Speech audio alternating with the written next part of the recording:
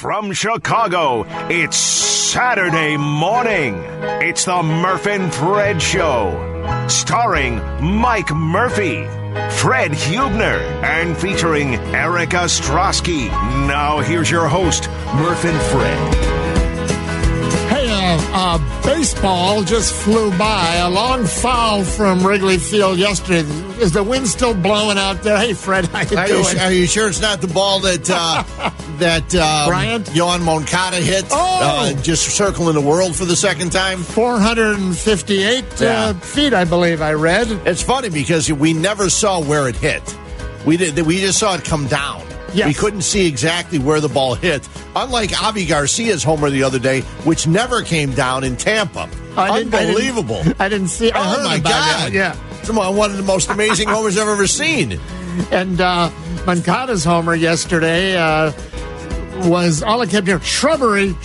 Yeah. Is up in the shrub. Well, they got different layers and levels, like you said, of shrubbery. He picked it off his shoe tops and they just launched it. It was one of Joe McEwing, the White Sox manager yesterday, because Ricky Renteria was suspended for a game. He said he's never seen a ball hit that far at Comerica Park. And Wrigley Field, the wind was blowing, and if you look at the box score, how about that ringing double off the vines? There's no ivy yet. Off the vines by Chris Bryant, the big double. Oh, it wasn't off the wall? No, that's what you could call it. I was sitting there. I was somewhere else, and I was watching the game on the MLB. Not the game itself, but just watching the breakdown pitch by pitch. And it says here, Chris Bryant doubles on a pop-up to first base. It says first baseman, Christian Walker. I said, how do you double on a pop-up to the first baseman? Then I went and saw it. A ball that would have been the easy fly ball to center field all of a sudden becomes a two-run hit. It was as if those guys had never played in the wind before. Ever. But like then, Little League, anything. Well, you know what? Now, I've been to Arizona, 30-plus times as a fan for spring training, not as a working press or whatever they used to call it. And it doesn't blow a lot there unless there's something coming in. But when it does, then you get those big, not just the dust devils, but those actual where the entire sky turns brown and here comes like an avalanche of wind and dust. But a lot of these guys, I guess, never played in the wind. Here's where the old-timey guy comes in me, okay? When I used to go to ball games, I didn't only see batting practice, but I saw fielding practice. Well, they would hit fly balls to the guys to see how the wind would react. But now, we don't need no fielding practice. Who needs fielding practice? Let the record show. Arizona could have used it, but that better for the Cubs, they didn't. In the pre-show Love Fest, we don't talk about a lot of things. We're going to right here. I actually texted Jesse yesterday, and it's on the yellow pad. Jesse Rogers at 10. By the way, good morning. It's Murph and Fred. Hey, we got some Bears talk coming up. Plenty of Cubs and Sox. Some special surprises. I texted Jesse. I said, I don't know what time you get there in the morning, Jesse. I said, maybe you're down in the locker room or the club. You're getting interviews. I said, see if you can find out if either team, how it will feel. We need more coaching. We need the coaches to get out there and have more teaching. I wonder, just what Fred, you were just saying, I can't believe, do you think the Arizona Diamondbacks or even the Cubs coaches, Fungo Joe, he was carrying a fungo bat around all through spring training, remember? Did any of them go hit some sky-high pop-ups to these guys to let them see what was actually going to occur? Remember, it would always stop. The last thing would be after the outfilders would throw the ball in and the infielders would throw the ball in, the guy would hit a pop-up so the catcher would catch it. Now, if they would have done that yesterday, it would have landed on the screen. So the catcher would have known any ball that goes up in the air, there's a good chance it's going out of play. I was talking to John McDonough once, back when he was, the Cubs guy. And I may talk to him again. I need tickets for Prague. That's all another story. I was at the game, and somehow I was, way in the last row of the, now they call it the lower bowl, downstairs. And they had recently just extended or put in, I should say, those super suites that ring the below the upper deck. And I'm back in the last row. Oh, I know what. It might have even been like the 84 playoffs, the one where Sutcliffe hit the home run in the first inning. They won. And the wind's blowing. But I couldn't see it. There were no flags that you could view from where I was, because the new super suites cut off the flags above the scoreboard and down the foul line, the flag. And to me, I said, John, how can I be at a ball game and not know which way the wind's blowing? I said, what am I going to do, Murph? What can I do? Give me an idea. I said, the old backstop, right? I said, you could put 2 flags up above that. At least I'd see. Well, no. How can you be? What's that? Bears talk. I would love to have some Bears talk. 332-3776 if you want to jump in. What do you think, Eric?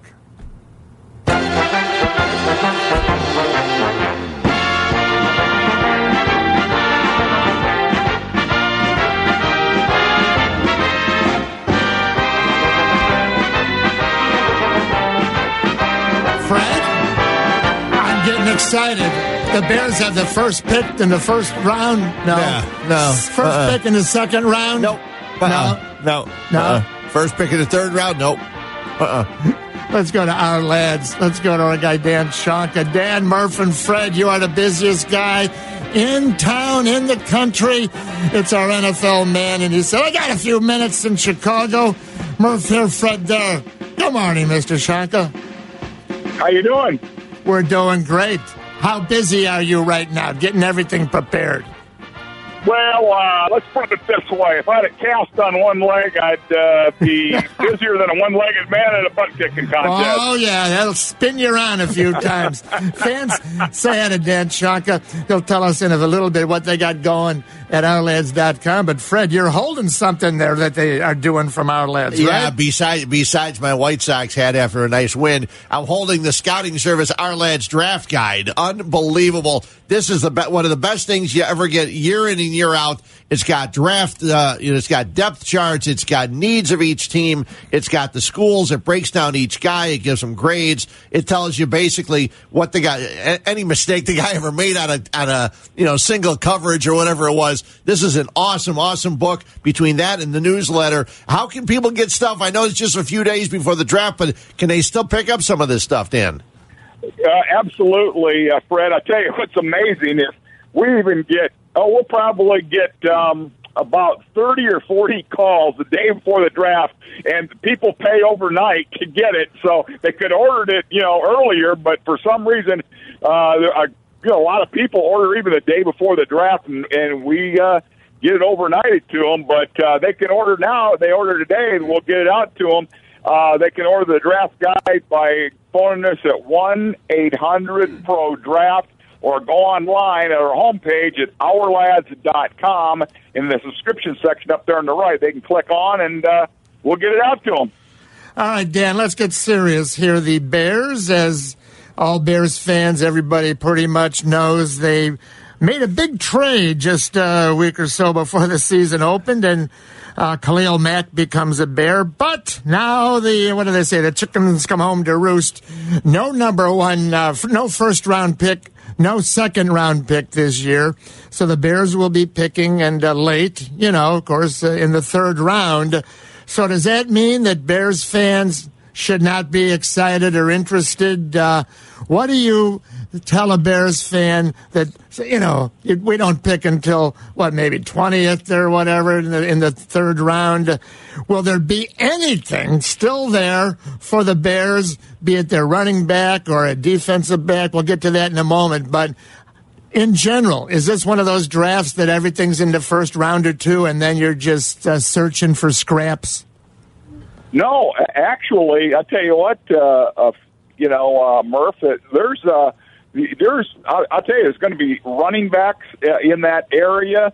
There's a lot of depth in that running back. They're not like you don't know if they're going to be stars, but there's some pretty good bodies in there that look like they got a chance, a Snell from Kentucky, who's a downhill runner. You got Williams from Notre Dame and Weber from Ohio State. Those guys would probably be in the fourth round.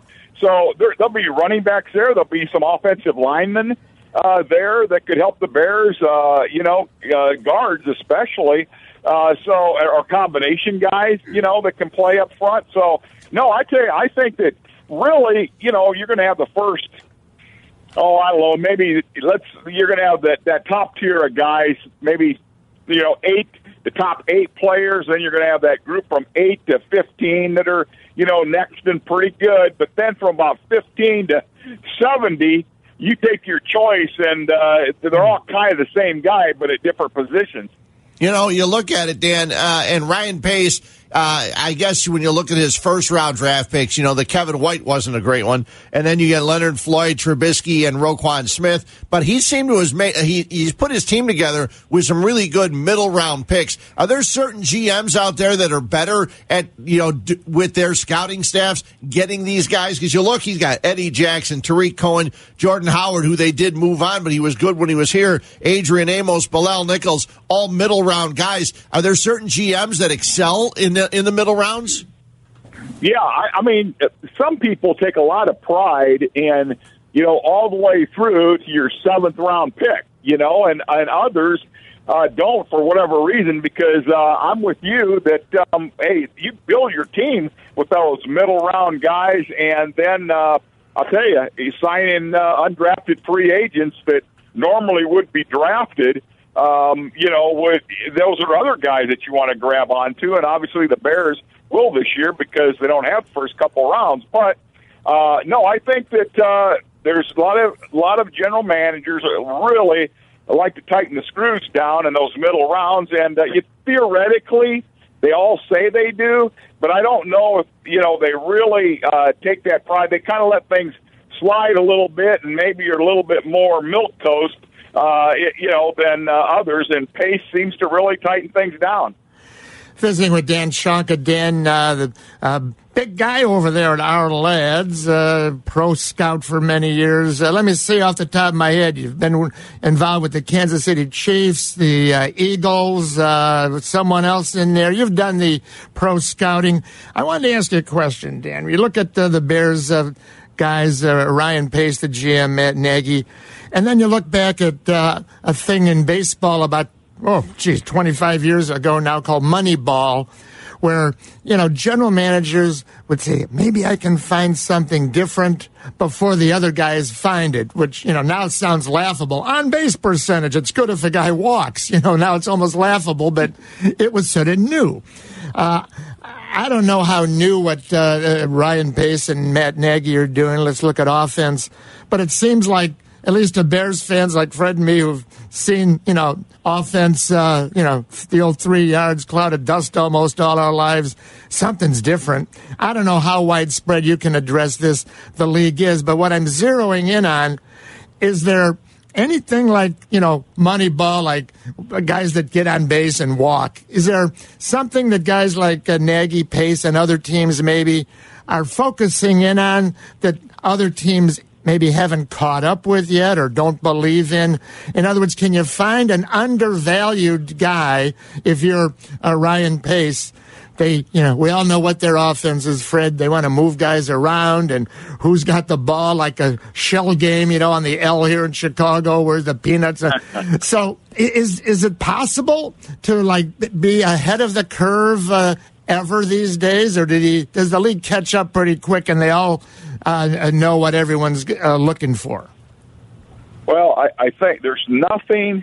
I mean, you can have all those numbers out there and Moneyball stuff, because when Moneyball came out, I studied it closely, too, to see if there's any way it could really translate to the NFL. And, I mean, I went through it all one summer when it came out, just studied it. But baseball's a different game than football. Nothing beats hard work, or like the cops used to say, those gumshoes on, beating the path, walking the streets and things like that. There's nothing like hard work. I mean, you've got to study it. You've got to know, like area scout, you got to know your area. You're over a top guy, you're going to look at, you can compare your areas because you're going over the top. So now you can compare that. But there's nothing, I mean, you can have all those numbers in the world, guys, but you're not going to be able to.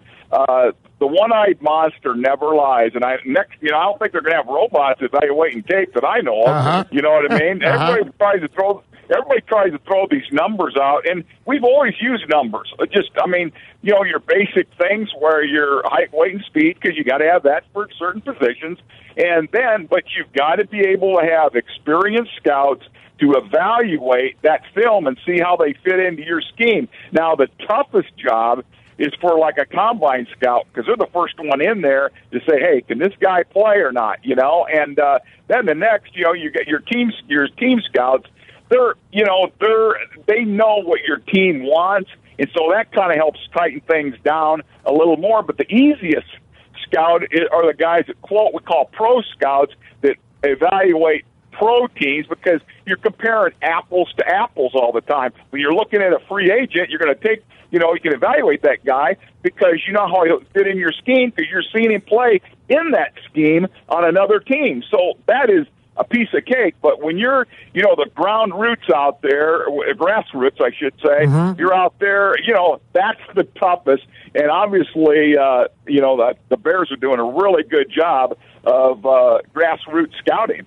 Is the closest, what Murph was mentioning, is the closest anything comes when it comes to the draft, maybe grabbing a guy who, think about it. Brian Urlacher was a safety, and all of a sudden he goes to the Hall of Fame as a middle linebacker. The scouts that are smart enough to say, listen, this guy played here with this team. This guy was an edge rusher, but he'd be great in the middle, or vice versa. He was a middle, but he was kind of light, but he could be an outside linebacker or an edge rusher and things like that. Is it those kind of guys that really do the work, and the scouts who probably a lot of times don't get the credit, because the GM usually gets the credit? And Dan, I'm not saying that you got to give me an example of where you didn't get the credit, but there has to be times where, as a scout, you tell the GM, listen, this guy here or this guy here are guys you got to keep an eye on. And then years later, you're seeing these guys go into Hall of Fame, and the GM's getting all the credit. You're the scout sitting there going, yeah, he wouldn't have known about it without me.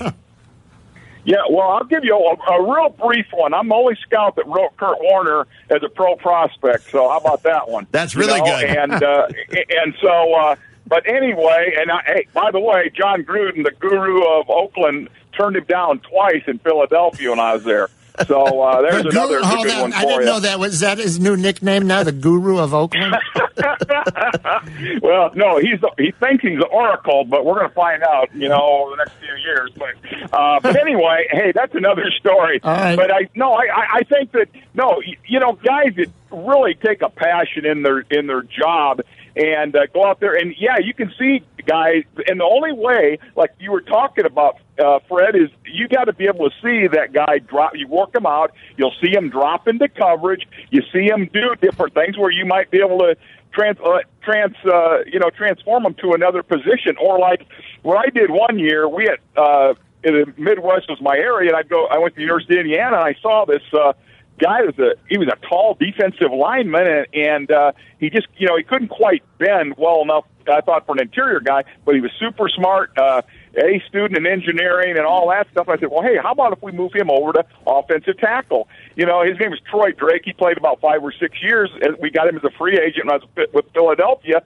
But I think those are things that you do when you're in there looking at these guys. If you got a smart, tough guy, and he's got some athletic ability, they got a chance to play, especially if they're smart, because they can understand, they can grasp, especially now, you can grasp, they've got to grasp things so quickly. The coaches only get so much time to spend with them. Right. So, and all those things add up. So when you get a guy like that, I think, looks like to me the Bears are doing a great job of, of course, they got Blau Nichols, one of my favorite guys last year. Yes. You know what I mean? And so we can go on, but, yeah, the Bears are doing, I think, a really good job of scouting and plugging those holes. And this year they're going to get, they'll sign some good undrafted free agents, I'll bet, that make the team. And also you got the guys here that, starting in 87, number 87, I think is their first pick. They'll get other good players. Dan Shonka, last thing, we always appreciate the busy time for you, especially during your busiest week of the year at OurLads.com. One thing we know about Ryan Pace, and Fred, you and I have talked about this, he's got something in his DNA. He can't help himself, Dan Shonka, from trading up or down or in or out around draft day. Now, this year, he has no first round, as we know. No second round, as we know. He has a 3, 4, 5, and then 2 7s. Okay. But next year, it gets interesting. No first round, Dan, but he's got 2 second rounds, then a fourth, and 1, 2, 3. He's got 4 possible fifth-round picks. So would you think a guy like Ryan Pace can actually sit 1 year, meaning next week, and quote-unquote do nothing? All right, I got my 3, I got my 4, I got my 5. Dan Shonka says, and I read, and I got my scouts, that, you know what, there's going to be guys waiting for us. And then the 2 7, Belial Nichols last year, a 7th rounder, as you were alluding to, I believe. But he's got all these picks next year in the sense of 2 number 2s in 2020, a 4 and 4 possible 5s. Would you think he might be saying, I can package a couple of those 5s next year, and I got 2 2s.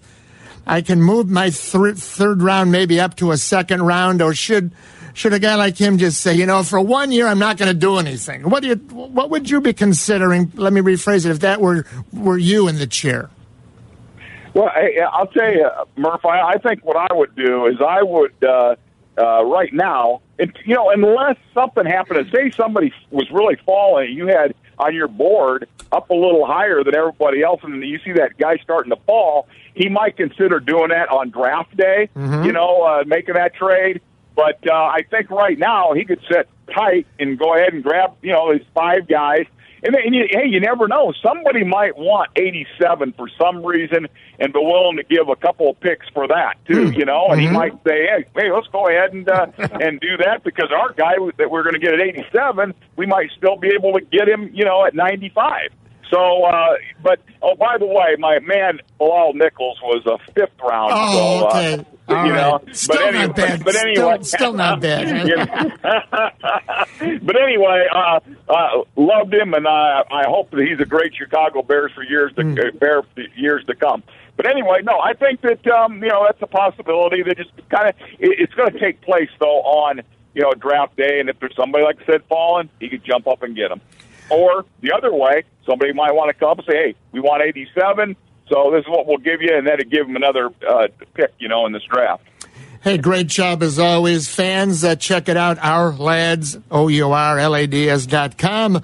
Everything you want to know, need to know, and should know. You can also go to 1-800-PRO-DRAFT if you want to order any of the things and get them before the draft, which starts on Thursday. And it'll be all kinds of fun. Even though the Bears don't have anything until probably Friday night, you never know what Ryan Pace may or may not do. Exactly, and we'll get those guides and our newsletter out. And one thing great about our newsletter, I think we have our draft board in there that everybody really likes, mock drafts for every team, and a little thing we call the laddies, that the top players at each position and the free agents and all that stuff. So anyway, a lot of things to do at ourlads.com. And hey, you can win $500 too. Go to the mock draft challenge. There you go. Is Fred Hubner eligible? Yes, absolutely. I'm eligible. And I'm looking here really quickly. We won't mention, but you've got number 87 here in the draft choices by team. You guys do the whole thing, and you've got the Bears going after an offensive guard from Penn State. And you can never have enough offensive talent on that O-line. Bears know that, and I'm sure that Matt Nagy and Ryan Pace know it as well. You betcha. So, no, it'd be great. I'll be looking forward to seeing what the Bears do on the second day. Cool. And remember, it's in the general manager's DNA. He has to make some moves. Thanks a lot, Dan. Always a pleasure. Appreciate it. Thanks a million, guys. Okay, thanks, Dan. Thank you. See you later. Yeah, this newsletter is unbelievable. He's got a draft board for which guys go or at which position as they go through the rounds, and then he has draft choices by team and everything else. It's really great. The newsletter you can grab, Our Lads, and I haven't been so happy as when I walked in this morning and Eric says, "Look what I got for you," and he handed me the Our Lads draft guide. It's one of the best. It's got depth charts. It's up to date. It's got Cordero Patterson. It's got everything you need to get ready for the draft. And don't forget, next week we have a shorter show because we'll be covering rounds 4 through 7 right here on ESPN 1000. When we return, Fred, you have to tell me, who the heck is Ryan Cordell? And I noticed something that's already looking to be maybe a A redo of what happened to the Cubs last September. Remember what happened last September? About 30 games in 30 days or whatever. All that and more. You also have starting lineups in both games already. And 2 nice victories. We'll break down some baseball. Jesse at 10 and much, much more. Murph and Fred. Oh, some great Twitter poll questions. At least I think they are. Vote now at ESPN 1000. Busy day. Glad you're with us. Me, Mike Murphy, and Fred Hubner. Jesse a little while. Much, much more. Fred, we still got some Bears stuff, but we'll get back to that in a little while, okay? Oh, yeah, we got a lot of time to talk about Bears. We got till noon. Yeah, and then next week they will have made one whole pick if they don't do anything different in the first 3 rounds, and their pick is number 87 overall. Mm-hmm. And it's tough because I always go by, I'm not sure how other people do, I always used to like saying, the 15th pick in the 4th round as opposed to pick number 126. Or pick number 162, or pick number 222, or 228. I want to know what number that is in the 7th round, but I guess, I got to conform to what everybody else does. The Bears are 89? Is that 87. 87. That's right, yeah, 87. 87th pick. The Tom Waddle pick. Good old number 87. I call it the Harlan Hill pick. Yeah. Who? Well, Harlan knew that Waddle was going to be, playing, so. Yeah. Obes. Yeah. You ever shake hands with Eddie Obradovich? I did. Lost my hand there for a minute. Yeah. There it is. It's back. Go to the emergency room. Yeah. Got a few busted either metacarpals or metatarsals, whatever's in my hand. I caddied probably 10 to 15 times for Ed Obradovich. Cool. And he had the biggest leather bag that he did not want to use a cart for, but he drove in the cart, and I carried this big, heavy leather bag around. Nice guy, though. He's a great guy. Did you ever shake his hand? Yes, absolutely. Yeah. And you're still here to talk about His hands are massive. Yeah, ham hocks is an old Chicago expression for it. Ever hear that, Fred? Ham hocks? I like that. Oh, you got a ham hock. Yeah. Lovely Dana putting a couple hams in the oven today. Spiral. Yeah, I'm having one tomorrow. There you go. Yeah. For Easter. I'm having a special drink. I thought they stopped making this about 20 years ago. A Sazerac? No, it's vodka, but I know they didn't stop making that. No. Okay, where you buy the orange juice, section, Dole, Dole, Dole. I saw it. I don't know if they've stopped it or they've always had it. It's a 3-way blend. It's like 1/3 orange juice. Okay. 1/3 pineapple juice and 1/3 banana juice. It is delicious. And you know what? Put a little splash of vodka in there. Sit outside.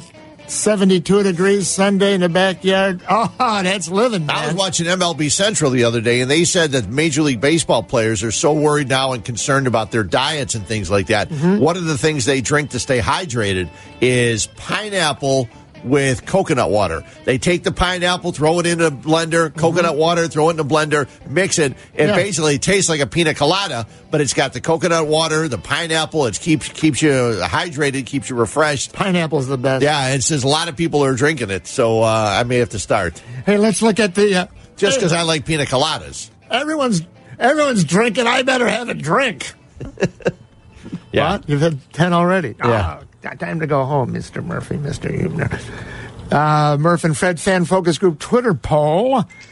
The Bears, multiple choice, Fred. The Bears have only 7 noon starts. Yep. As of now, I guess they can flex some in or out, maybe. Well, if they flex them, they'll have less because they're not going to. I doubt they'll flex to us unless the Bears are miserable. Well, that's what I mean. It could go either way, but yeah, the Bears would have to be really bad to be flexed out of one of their other ones. Let the record show, as of today.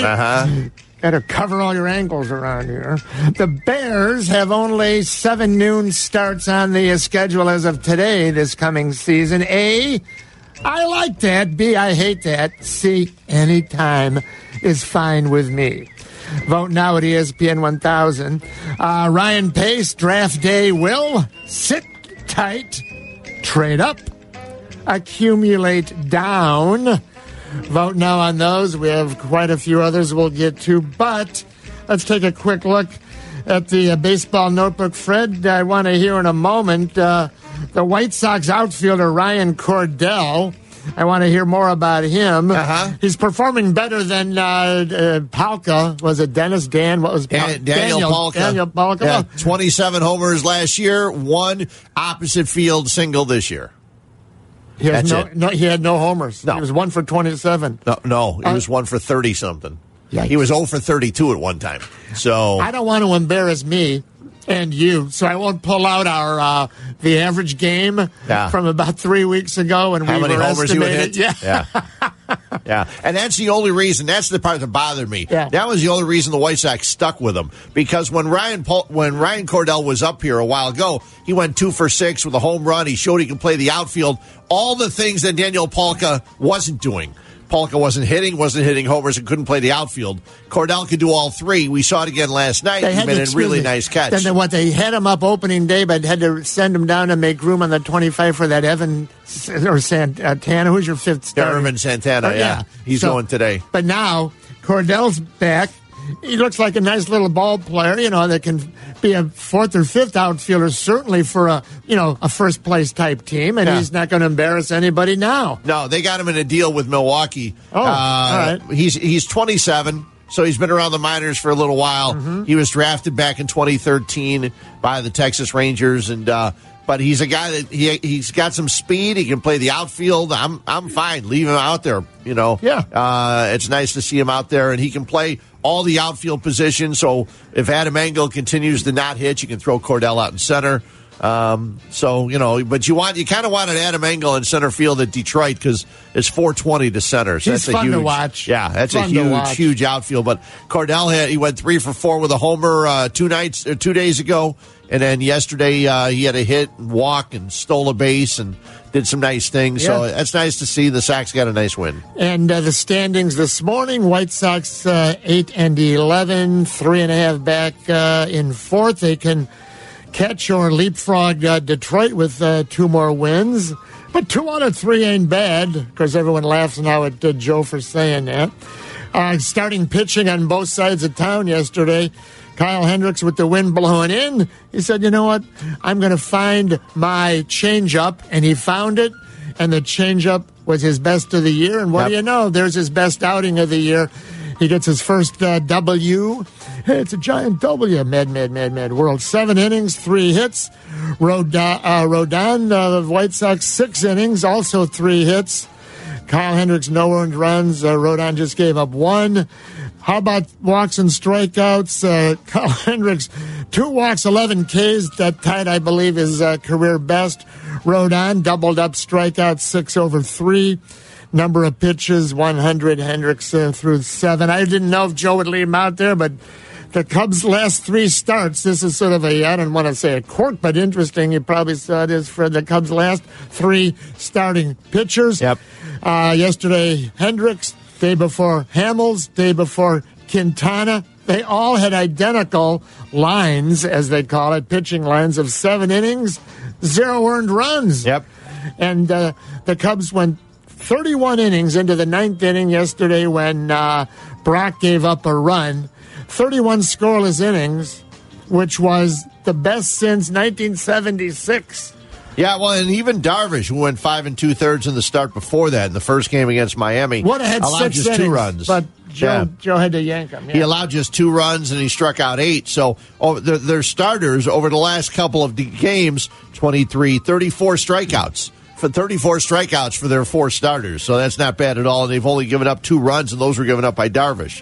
So Darvish goes again today, and then for some reason Tyler Chatwood's pitching tomorrow. Well, Jesse broke that down pretty good the other day here. ESPN 1000. We'll have Jesse on in a few minutes. They claim they want to have one more lefty in the 3 games coming up against the Dodgers and 1 more righty in the 3 games other with the D-backs. But you hear Jesse's angle? No. He said, I don't think they wanted Darvish to have to pitch against his old teammates, the Dodgers. Well, let me ask you a question. How well did Darvish and Hamels going against Texas work? Darvish and Hamels going against Texas. Remember, they set up the rotation. I know. So they would pitch against Texas in the opening series instead of Hendricks and whoever. And that didn't work out too well for the Cubs. And the thing about Darvish, you might as well just accept the fact. I've heard people go, well, you get him all this money, and now you got to cherry pick who he pitched. Well, perception is reality, and it appears to be reality. So, I don't know, you want to fight it and say, pitch him against the Dodgers, and emotionally he's going to, it shouldn't, I agree. You shouldn't have to pay the guy all that money and then worry about who he pitches against. But if that's what it is, then maybe you got to deal with it. Yeah, the only way I'm changing the rotation is if I have a day off and I can skip my fifth starter altogether and then go with like 4.5 starters throughout the course of the year, because there's a lot of times with the days off here and there, especially here in the first month or two, you didn't need 5 starters. That's why the Sox didn't have to call Irvin Santana up until recently. And he wasn't really good in his first couple outings. He got some big dough, didn't he? I think he got $4 million. Yeah. Well, he's a veteran pitcher, yeah. Hopefully he can go 500 for you. Like Quintana now, he's had 2 good outings in a row. Right. What does that tell you? Nothing. Doesn't mean a thing. It tells you what he is. He's a 500 pitcher. Yeah. That's what he's always been. You can't expect Jose Quintana to all of a sudden go 15-3. No. So that's not going to happen. He's not a 15-5 guy. No. Though maybe that's what they could have shopped and looked around a little bit more for. But you know what? Here's the thing. They had to give away Eloy. Here's the thing. Somebody. Coming into the season, anybody that listened here, we all talked about how the Cubs pitching staff could have been one of the best in baseball going into the season with their 5 guys if Darvish showed up. We didn't know Lester was going to get hurt. And over the last 4 games, the Cubs pitching staff has done what you expected the Cubs pitching staff to do. Nobody expected Hendricks to be 0-3 going into yesterday. He was. He pitched a really, really good game yesterday. Quintana, Hamels, with their starting 5, they should be one of the top teams in the National League. And that's what they haven't gotten until the last 4 games. Which brings us to a Twitter poll question. Thank you there, Fred. This Twitter poll also ran 4 weeks ago or 3 weeks ago, and I felt it appropriate. We rarely do this. We repeated it today, Fred. The Cubs' strength is their A, pitching, B, their hitting.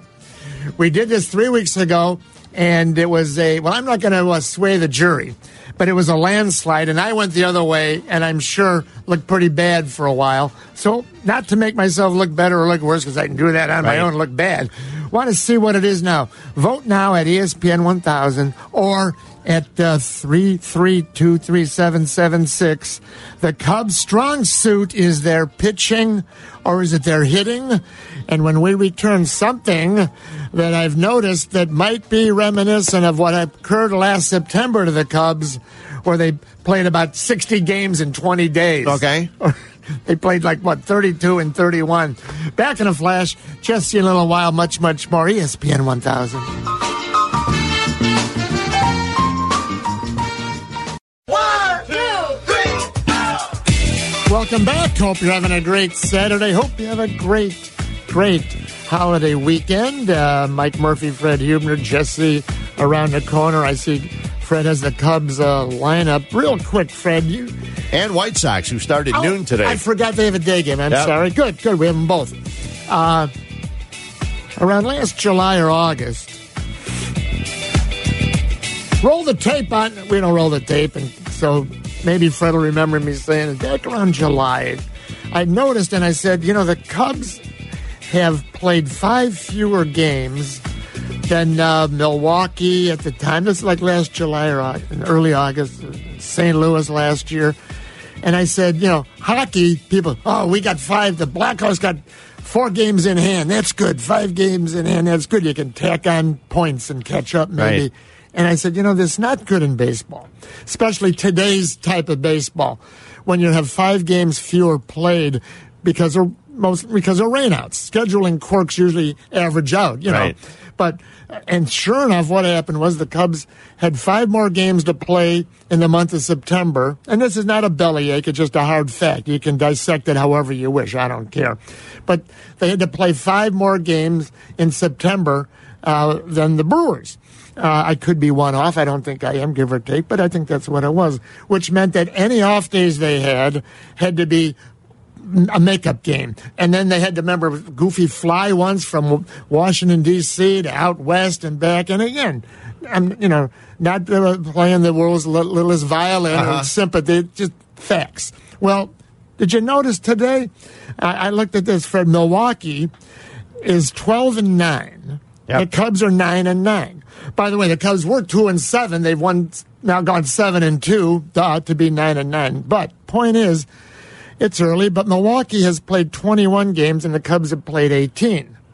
Now, I haven't had time to see if that's the scheduling quirks, or could it be the roof in Milwaukee, where they don't get rained out 81 times, so they don't take days off. They don't have to take that day off. They don't get rained out. Well, it's that, and it's the one day off. Like when the Cubs have their home opener, they play their game, and then they have to take a day off. Milwaukee didn't have to do that. Good point. So a lot of the teams that are out west or have a roof don't schedule a scheduled day off for the second home game of the year or second day of the year. But the big picture is this could even up quickly. I don't know. But the trend is there again, and it's early. But when you have already, the Cubs have to play 3 more games than Milwaukee, which means Milwaukee will be taking a day off. And it's not just a day off. It's your pitching. You can catch up on your rotation. You were talking about earlier, Fred, 4-man, 5-man. And, you give a guy a day off every once in a while. I don't care what anyone says. It's going to help a starting pitcher. Yeah, except so you've looked it up, I know. Pitchers like pitching every 5th day. They don't like that extra day of rest. Some guys. Because a lot of guys come out too strong, and then they screw themselves up, and then bad things happen. Or a guy like, Lester, he's such a creature of habit. Right. He knows what he's going to do on day 1, 2, 3, 4 to be ready, 5, 6 when his days are off. Yeah. So, hey, let's we have a time for a quick call here. Eric says, let's go to Michigan City. Booming across Lake Michigan. It's Mark. Hello, Mark. It's Murph and Fred. Hello there, Mike and Fred. How you doing today? Doing great, Mark. What's up? Good. I just want to pass on a little condolences about a loss of a legend, Mr. Chet Topic, the man who wore the fur in town. And if you guys want to chime in after my response about any interactions with Les, and he helped bring the medium that you gentlemen enjoy and many others in Chicago Sports Talk Radio. Now, Fred, I want to mention I watched the White Sox game last night. Eloy, kind of in right field there, left. Is a cross between George Bell and Jim Rice with the glove. No. Hey, Mark, he's the worst left fielder I've ever seen. I don't know that I've ever seen a worse left fielder in the major leagues than Eloy Jimenez. I really don't. I thought he was going to kill himself last night. On that fly ball up against the wall near the end of the game, I thought he was going to kill himself. Soriano? No. Eloy's worse. Sarge? What do you think, Mark? Do you think Jimenez is worse than Soriano in the outfield? Probably Kittle and Soriano combined. Kittle! If he can get a 10-year slash line like George Bell or Jim Rice, will take it. Caller of the show, Ron Kittle. Thanks, Marcus. Nice call, Mark. I had it written down. I tweeted it out. He's one of the worst outfielders I've ever seen. There was a ball down the left field line, and he kind of like lazily went over after towards it, and it fell in fair territory. Now, the wind was blowing a little bit, but he thought it was going to go foul. Falls in fair territory for a double. Now, they were fortunate. They had a 5-run inning and took a nice advantage and a nice lead. But he's just brutal. Well, he's a terrible outfielder. Maybe Mark was looking at my yellow pad from last night. Let's bring in Eric Ostrowski, EO11. Fred, this has been on board for about 2-3 hours now. We haven't brought it to the radio yet. Number 8, Eloy Jimenez will be the White Sox DH after Jose Abreu. Yes or no? The fans are biting in on this one, Eric, Fred, and this is not to really diminish Eloy because the DH is there. You can diminish him all he wants. I mean, for this reason. You're diminishing him because he can't play the outfield. He's going to hurt someone if not himself. He goes after every ball gingerly, like he's running, like he's got eggs in his shoes. I don't know what his problem is, but he looks terrible. He's never seen a fly ball. He almost got beaned, which is the correct usage of beaned on that fly ball by the wall yesterday. Yep, he got it all the way back to the wall, ugly as it was. Yes, and then he still missed the ball. Eric, early voting. What do the Sox fans, what do the baseball fans say about Eloy? Will be the White Sox DH after Jose Abreu. 57% of the voters say Yes. Eloy will end up being the DH after Abreu. So 43% didn't see the game last night. Yes, apparently. Yeah, or they think that Abreu is going to get re-signed and be here for a couple of years, and then so maybe they took that into consideration. Well, I took that out of the question. Yeah, right. But he's just, it's embarrassing how bad he is. And yesterday, you had Engel in the outfield, and he can help, but not on balls that right to left field. There's nothing he can do on those. He's sweet. He's sweet to watch in the field. Adam Engel. And it's kind of the situation that I thought a little bit that Hayward had yesterday, because Hayward was in center with Schwarber and Bryant on both sides of him. Now, Bryant's not slow, and he's not a bad outfielder, but that's not his position. It's not a natural position for him. You know, it's funny. You look at you have a guy like Hayward, long time, multiple Gold Glove winner right field, and you move him to center field. It should be, just move him over to center. Yeah.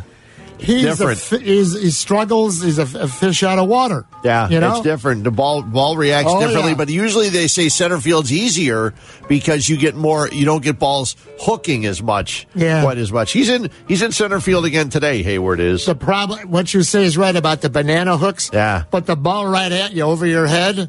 Not so easy if you're not used to it, because you cannot get the depth perception to go back on it right away. Well, Brett Gardner's found that out, too, playing center field for the Yankees while Aaron Hicks is out. And Gardner has caught himself. There was a ball when the White Sox played in New York last week. Very first pitch of the game, Lurie Garcia hits one in center field, and Gardner spins himself around like a top. So you'll have Zobrist in right field today, and then Hayward in center and Schwarber in left. Spinning like a spinning top or a dreidel. Last chance vote right now. The Bears have only 7 noon starts this year. A, I like that. B, I hate that. C, anytime the Bears play is fine with me. And Ryan Pace draft day is going to sit tight, trade up, or accumulate down. Jesse Rogers next. Much, much more. Back in a flash. Vote at ESPN 1000.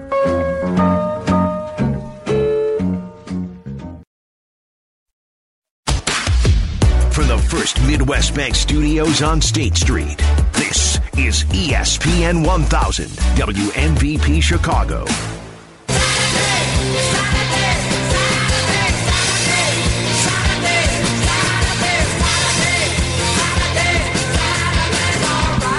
Better be all right, because you're with us, so we are all right. Murph and Fred, 1 minute away from Jesse Rogers. I wonder if that wind still. There's no flags we can look at here. Let me get you got your phone out there. I got it. What do we got, Fred? Wind out of the north at 22 miles an hour. Blowing straight in, just like yesterday. Yeah, so maybe you or I could pitch today. Good thing I was thinking. Good thing Jesse didn't have the old lid on the cabeza yesterday. It might have blown halfway towards downtown, huh? Yeah, it might have. Yeah, see? Nice pitchers to do a duel today. It could be Darvish and Greinke, even though Greinke's off to a slow start. Jack Brickhouse used to say a honey of a duel setting up for today. Jesse's not just the guy with all the inside knowledge. He's got all the statistics. When LaStella and Caratini both started in the same game, which would be maybe your definition of a true getaway lineup, right? When they both started in the same game, because those are your only true backups. Caratini, LaStella in the same game. The Cubs were 8-1 in games started by those two in the same one. 8-1 last year. Saturday in the park. Hey, Jesse. All right. It feels like a party. So take that. 8-1. Always a party. Let's bring in Jesse Rogers, Murph and Fred. Morning, Jesse. Good morning, boys. Looks like it's going to be a good weekend. How you doing? Good. You got a little John DeWine in you there, huh? With the numbers. Those were good. I like that because, Joe, he's always manipulating, changing everything. So on 9 occasions last year where 2 of the, no disrespect, the back of the bench guys, LaStella and Caratini both started in the same game. 8-1. That's a good job, man. Yeah, thanks. We can blame Theo for all this confusion because with his off-season rhetoric, I think people have just taken this in all sorts of directions. The one thing I do know, when he talked about not giving away that final game of a series or the getaways, he never was talking about Joe's lineups. I know that for a fact. He's told me that over and over again. This it had never to do with Joe's lineup. So Trust me, Theo and Jed and Joe are on the same page when it comes to lineups. They really are. Now, I'm not saying they would, if Theo was the manager, it'd be exactly the same as Joe. Of course not, but they are on the same page. If Joe loses his gig, it won't be because of the lineups. Trust me on that. No, it's going to be because of the $6 million. That's my opinion. Jesse Rogers with us. One last thing, and then we'll never bring up the 2 out of 3 ain't bad again. But Fred, sure. Jesse, here's my theory. I don't even know if I've ever really had a chance. See, when Joe was first year, and these guys were young guys, his number one mission, Joe Madden, was to take the pressure off these guys. That's why he had the magicians and all. In my opinion, he wanted to divert, pay no attention to the man behind the curtain, obfuscate, muddy the water, anything he could. Now, 2 out of 3 ain't bad, he was telling them. I believe for this reason. Usually it's 3-game series. You're in a town, 3, they come here. Well, usually 3.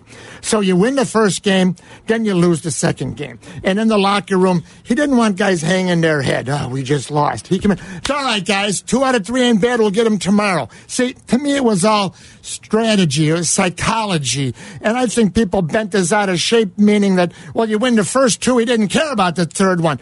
Jesse, that's nothing what it was meant to be. No, of course not. And just going back to the premise, if you do win 2 out of every 3, you're going to win 108 games. Yep. So, I mean, we break these things down by series because that's what you do. But at the end of the day, it's the total number. The number was 95, which, I don't know, 9 times out of 10, that's enough to win a division. It just wasn't last year. Crazy day yesterday. Fred and I were talking last hour about the wind.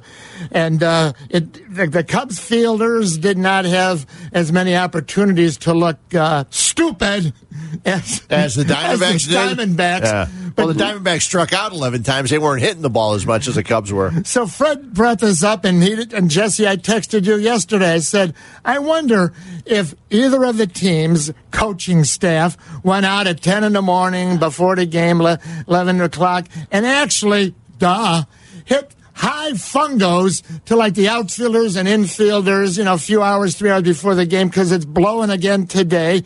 They don't even, I'm sure, and this is not one team or the other, no one hits fungos to their players on a windy day to help them out, do they? No, not specific to the wind. If they're taking some infield, it's just because they're taking it, and that doesn't help the outfielders. The most they would have done, and I can't say I watched every second of pregame, sure, but the most it would have done is just outfielders being out there shagging fly balls during batting practice. But that doesn't necessarily give you the same as hitting in specific spots, hitting it in just certain trajectories. So I'm with you, Murph. Yeah, it's something that teams should probably do if you want to. If you want to leave no stone unturned, it's a good thing to do on a windy day. Well, and it's funny, too, because, Jess, I was telling Murph earlier, and Murph knows, and I don't think you're old enough to have seen it, but it used to be when you'd go to games as a kid, you'd get there, you wouldn't only see batting practice, but they would move the batting cage would be gone, and I would go to the Sox game, so they would wheel it out to center field, and while they were doing that, they would hit fly balls to the outfielders. They would hit ground balls to the infield. They'd even hit a pop-up to the catcher to end the whole thing. Kind of the same way you did in Little League, Yeah. And they don't do that anymore. You would think they would do it, if nothing else, at least the first game of a series in a new ballpark. It's a great point. It's a great point. What they do is, every 3 months or so, they will have a pre-game session that looks like spring training. They'll do pitcher covering first base. They'll do some of that kind of stuff, but that's once in a blue moon. They remind them of their spring training stuff. But why not practice to the conditions of that day? I think it's a great point. Plus, fans would get a kick out of it. Well, and that's why we see, and we talk about it all the time on every show, but there used to be the old phrase, this guy's good field, no hits. That doesn't happen in baseball anymore. If you can't hit, you're not getting into the big leagues. You can't hit, you're not going above Double-A. Well, that's because of 13 pitchers. You don't have the luxury of having a glove man on the bench now, right, Jesse? Or a pinch hitter that just pinch hits. You need guys that not only can they have to hit and field, they have to field 3 or 4 positions now. It's changed so much because of what you're saying, Murph, and it might change back. If Theo and some other people have their way, 11-man pitching staffs will return the game to pinch hitters and no hit glove kind of guys. we could see that if they find that, go to that rule. We'll see. Yeah, well, not to beat a dead horse. Is that politically incorrect? Can I say that? Well, to horses it is. Oh, I apologize to all the horses out there, is what I mean to say. Jesse, thank you, though, for not saying PFP, pitcher's fielding practice. You actually said the pitcher covering first base, because one more PFP, and then I'm going to have to beat the dead horse a couple Well, times. I don't think a lot of people know what those are. That's why I'm thanking. Well, that's why I'm thanking you even more for knowing your audience. You got a little Stacey King in you, a little John DeWan in you today. It's Jesse Rogers. All right, now, Jesse, last July or August, and I wasn't proud to point this out, but as I look back, I said, you know what? And Fred hasn't said if you remember me saying this or not, but last July or August, I said, I'm noticing the Cubs have played this last July. 5 fewer games than the Brewers. I said, unlike hockey, and you covered hockey, the games in hand, the Blackhawks have played 5 fewer games than whoever, Detroit, whoever trying to catch whatever conference at the time. And that would be good, because you could stack up some wins when they weren't playing and catch the points. But in baseball, I said, this is not good. And what happened? We all know what happened in September. No excuses. The facts are they had to shoehorn in to any off days they had or day, night, and travel. Right now, the Brewers have a record of 12-9. They've played 21. The Cubs 9-9 have played 18. So the Cubs already have 3 more games to play while the Brewers have a day off. Could be quirks. Could be the roof. Now they never they have 81 home games. They don't get rained out. But it's just something that I was going to keep an eye on, and hopefully it won't be 5 or 6 or 7 by August or September, because facts are the facts. So funny, Murph. I was looking at the standings this morning prepping for the show, and I saw the same thing. I noticed that as well. And what's strange is I don't think the Cubs like this. I don't think the Cubs like that. Them not liking it isn't strange. What's strange is what I'm about to tell you. You don't need off days before and after a series like we're getting right now. There should not be an off day on a Thursday and then again on a Monday. That's silly. The players wanted extra off days to be spread out because of the grind of the season. They don't need one before and after a 3-game series. So already you see mistakes like that within the schedule that affect teams, in this case the Cubs. And this isn't the only example. They've had more off days than normal because they had those first 2 in Texas and Atlanta, 2 places you don't need an off day after opening day, in my opinion, but they did. So you're right, Murph. It's something to watch. You don't want to be playing catch-up. And then what happens if you have another snow or rain out, which the Cubs just had? Now you're really going to pile them up later. Well, the only thing that the off days can be a help to the Cubs is that they don't have to use their 5th starter with Lester being out. And from what I understand, Jesse, and you were probably there, I guess Lester's throwing his simulated game today, which is probably good news, right? Yeah, he was progressing enough to get to this point, so I think he's days away, week away from returning. I really do. I don't think it's going to be much longer. The question is, does he go down to South Bend for 2 innings? He's not the type of guy that I think would want to do that, and he hasn't been off that long. So, yes, he's on the verge of returning, yet they chose to insert a 5th guy. They're starting Tyler Chatwood tomorrow, to the surprise of a lot of people. There's some reasons that make sense, righty versus lefty versus right, all that stuff, but I'm still a little surprised. Without the need for Chatwood to be in there, they're actually inserting him in the rotation. Well, you're not giving yourself enough credit. You had 3 great reasons yesterday when the story broke, if you can call it a story breaking, but you were right on it, and you mentioned at least this way, you get an extra lefty, Quintana, against the Dodgers. You get 2 with Hamels and then Hendricks game 3, and an extra righty in the 3 against Arizona. But also, could it be, and who knows, that they're thinking, well, Darvish facing his old team, the Dodgers, maybe that's not the best. Fred and I went around the mulberry bush on that a little bit earlier, but maybe it's something they're considering. And it worked out so well with having them go against Texas. Eric, you ever hear of around the mulberry bush? I hate to, have you? All around the mulberry bush. There you go. You didn't read your contract, no singing aloud, but very good. I'll Thank break you. that contract. I just think that if the end result of your maneuvers is Darvish facing the Diamondbacks twice, who are not very good against righties, then that's probably not a bad thing. Now, this all works if Chatwood doesn't blow up tomorrow. If he gives you a terrible start, then you're going to be wondering why did they do this. So we'll see. Okay. All right. C.J. Edwards he slipped on the stairs and scraped his hand. Was he hanging around like Corey Crawford? What's going on? But I've yet to find out. I guess, does it matter? That's up to everyone's own opinion. Where did it occur? Did it occur at Sec Taylor Stadium in Des Moines?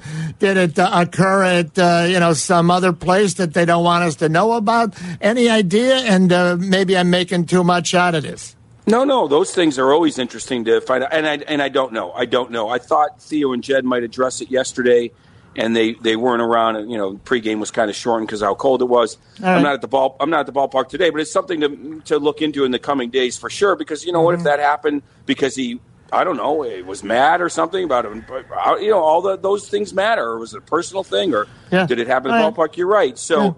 It adds to a terrible start for him. He's already behind the 8 ball being the minors. Now he's on the shelf for 10 days. So it's something to investigate a little bit for sure. The trip down a suitcase by the stairs was already used by that. Who was that Bulls guy about 10 years ago?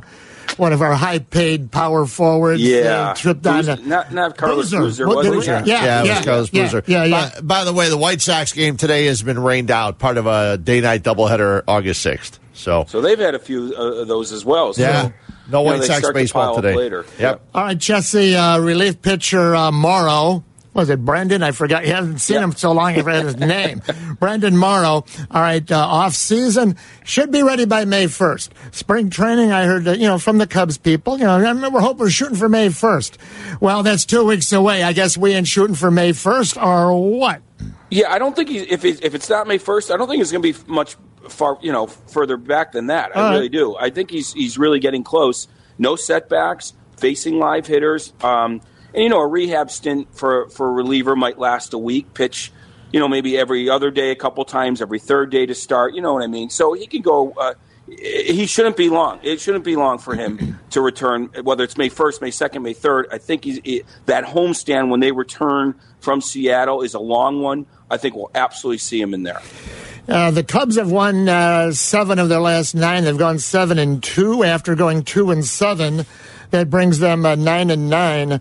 It's amazing, really, to look at a 500 record as you look at the Cubs hitting statistics this morning. The bottom 4 hitters from the bottom up, Rizzo, Schwarber, Almora, Bryant. The top 4 from the top down, leading was Hayward, Zagunis, Contreras, Descalso.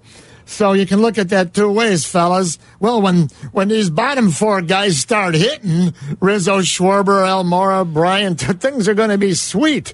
Or you could say, well, what if they never start hitting? How do we look at this? Half full, half empty? I guess it's early. You got to say they're going to start hitting, Jesse. Yeah, you have to look at it as half full. You absolutely do. And because on top of it, it's not like maybe Descalso cools off, maybe Hayward cools off, but I don't think Contreras is going to cool off. And I think David Bodie's a legit hitter. And the fact of the matter is, Hayward and Descalso might continue it, you could say.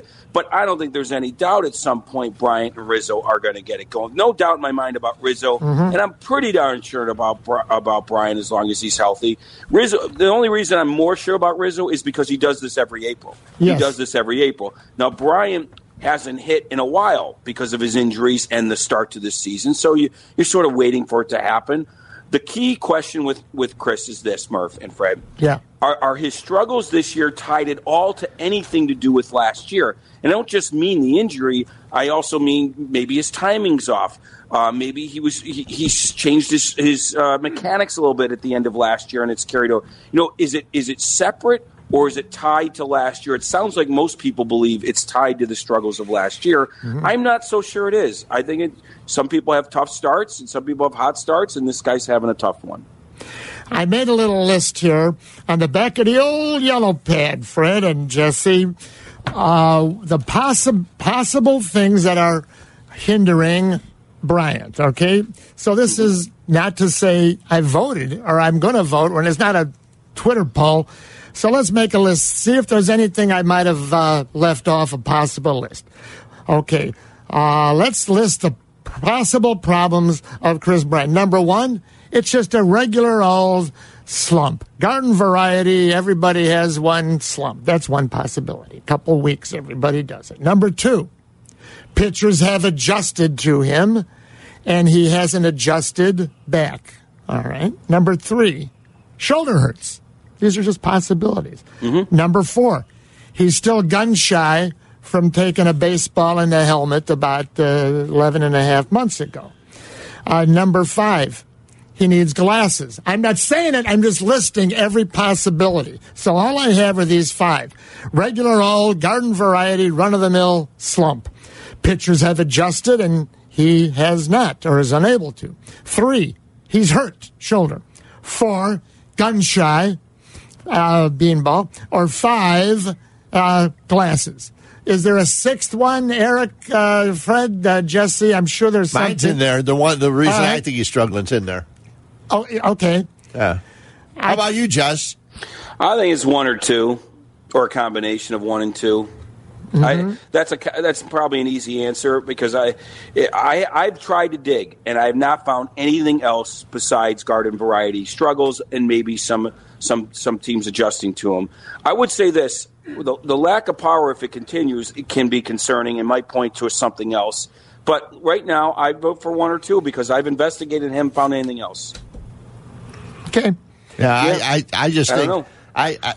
And I've said for the last 3-4 years, I've said, the one thing I thought he was, could get him out was high heat, high fastballs. I know that sounds silly because it gets a lot of guys out. The Astros all pitch that way, but it seems like that's been getting him. And one other thing, he seems to be getting called. Having strikes called on him more than I ever remember. I don't know if he's missing them or if the umps are just calling pitches that he really doesn't think are strikes, and if they're not, because I've seen him get more frustrated at the plate on balls called strikes than I have in the past. Yeah, I would say what I said the other day stands true. He's struggling, and he's been a little unlucky in general. Now, yesterday he got lucky. A pop-up turned into a two-run double or 3-run, whatever it was. So maybe that's something that'll get him going the right way. He did hit a couple blasts, Murph. I know you watch everything to right field recently. Melky Cabrera diving catch. Another one that goes out in a lot of ballparks, but Marlins Park is huge. Then he did pull one down the left field line. Look, his average isn't 150 like Rizzo. It's actually in the 2s. But I do want to see that power to left field return. That's the one thing I'm waiting for. I think right center power is good when he extends his arms. He's got to pull some balls out. I know he was working on that in the offseason. Yeah, you're right about the ball he hit in Miami. And not all balls go out that way unless your name's Javi Baez. Right, exactly right. Man, he hit 2, right? He hit 2 of them out to right center in that series, and that was ridiculous. Yeah, go ahead. I'm sorry. Visiting with Jesse Rogers, as I just rudely interrupted him, and Jesse's saying, when is this segment going to end? Does it end? One more quickie there, Jesse, and thanks as always. Everyone loves listening to you. So my good buddy, who I've never met, Jason McLeod, director of scouting, development, drafting, all that stuff. So the one feather in his hat is his 4 number 1 draft picks. Happ, Schwarbs, Bryant, Almora. Just today. I'm not talking about next month, last month. Cow jumps over the moon. Sure. Today. Happ, Schwarber, Almora, and Bryant. Not so good. Now, Happ is, I don't want to say stinking it up because that's a mean-spirited. He's stinking it up at AAA worse than ever. His numbers are worse than they've ever been, even in the big leagues. Schwarbs, I don't know what's going to happen with him. Is he immune to going to AAA? I thought C.J. Edwards might be immune. Anything's possible. Bryant, we're not sending him to AAA, but right now he's in a horrible funk.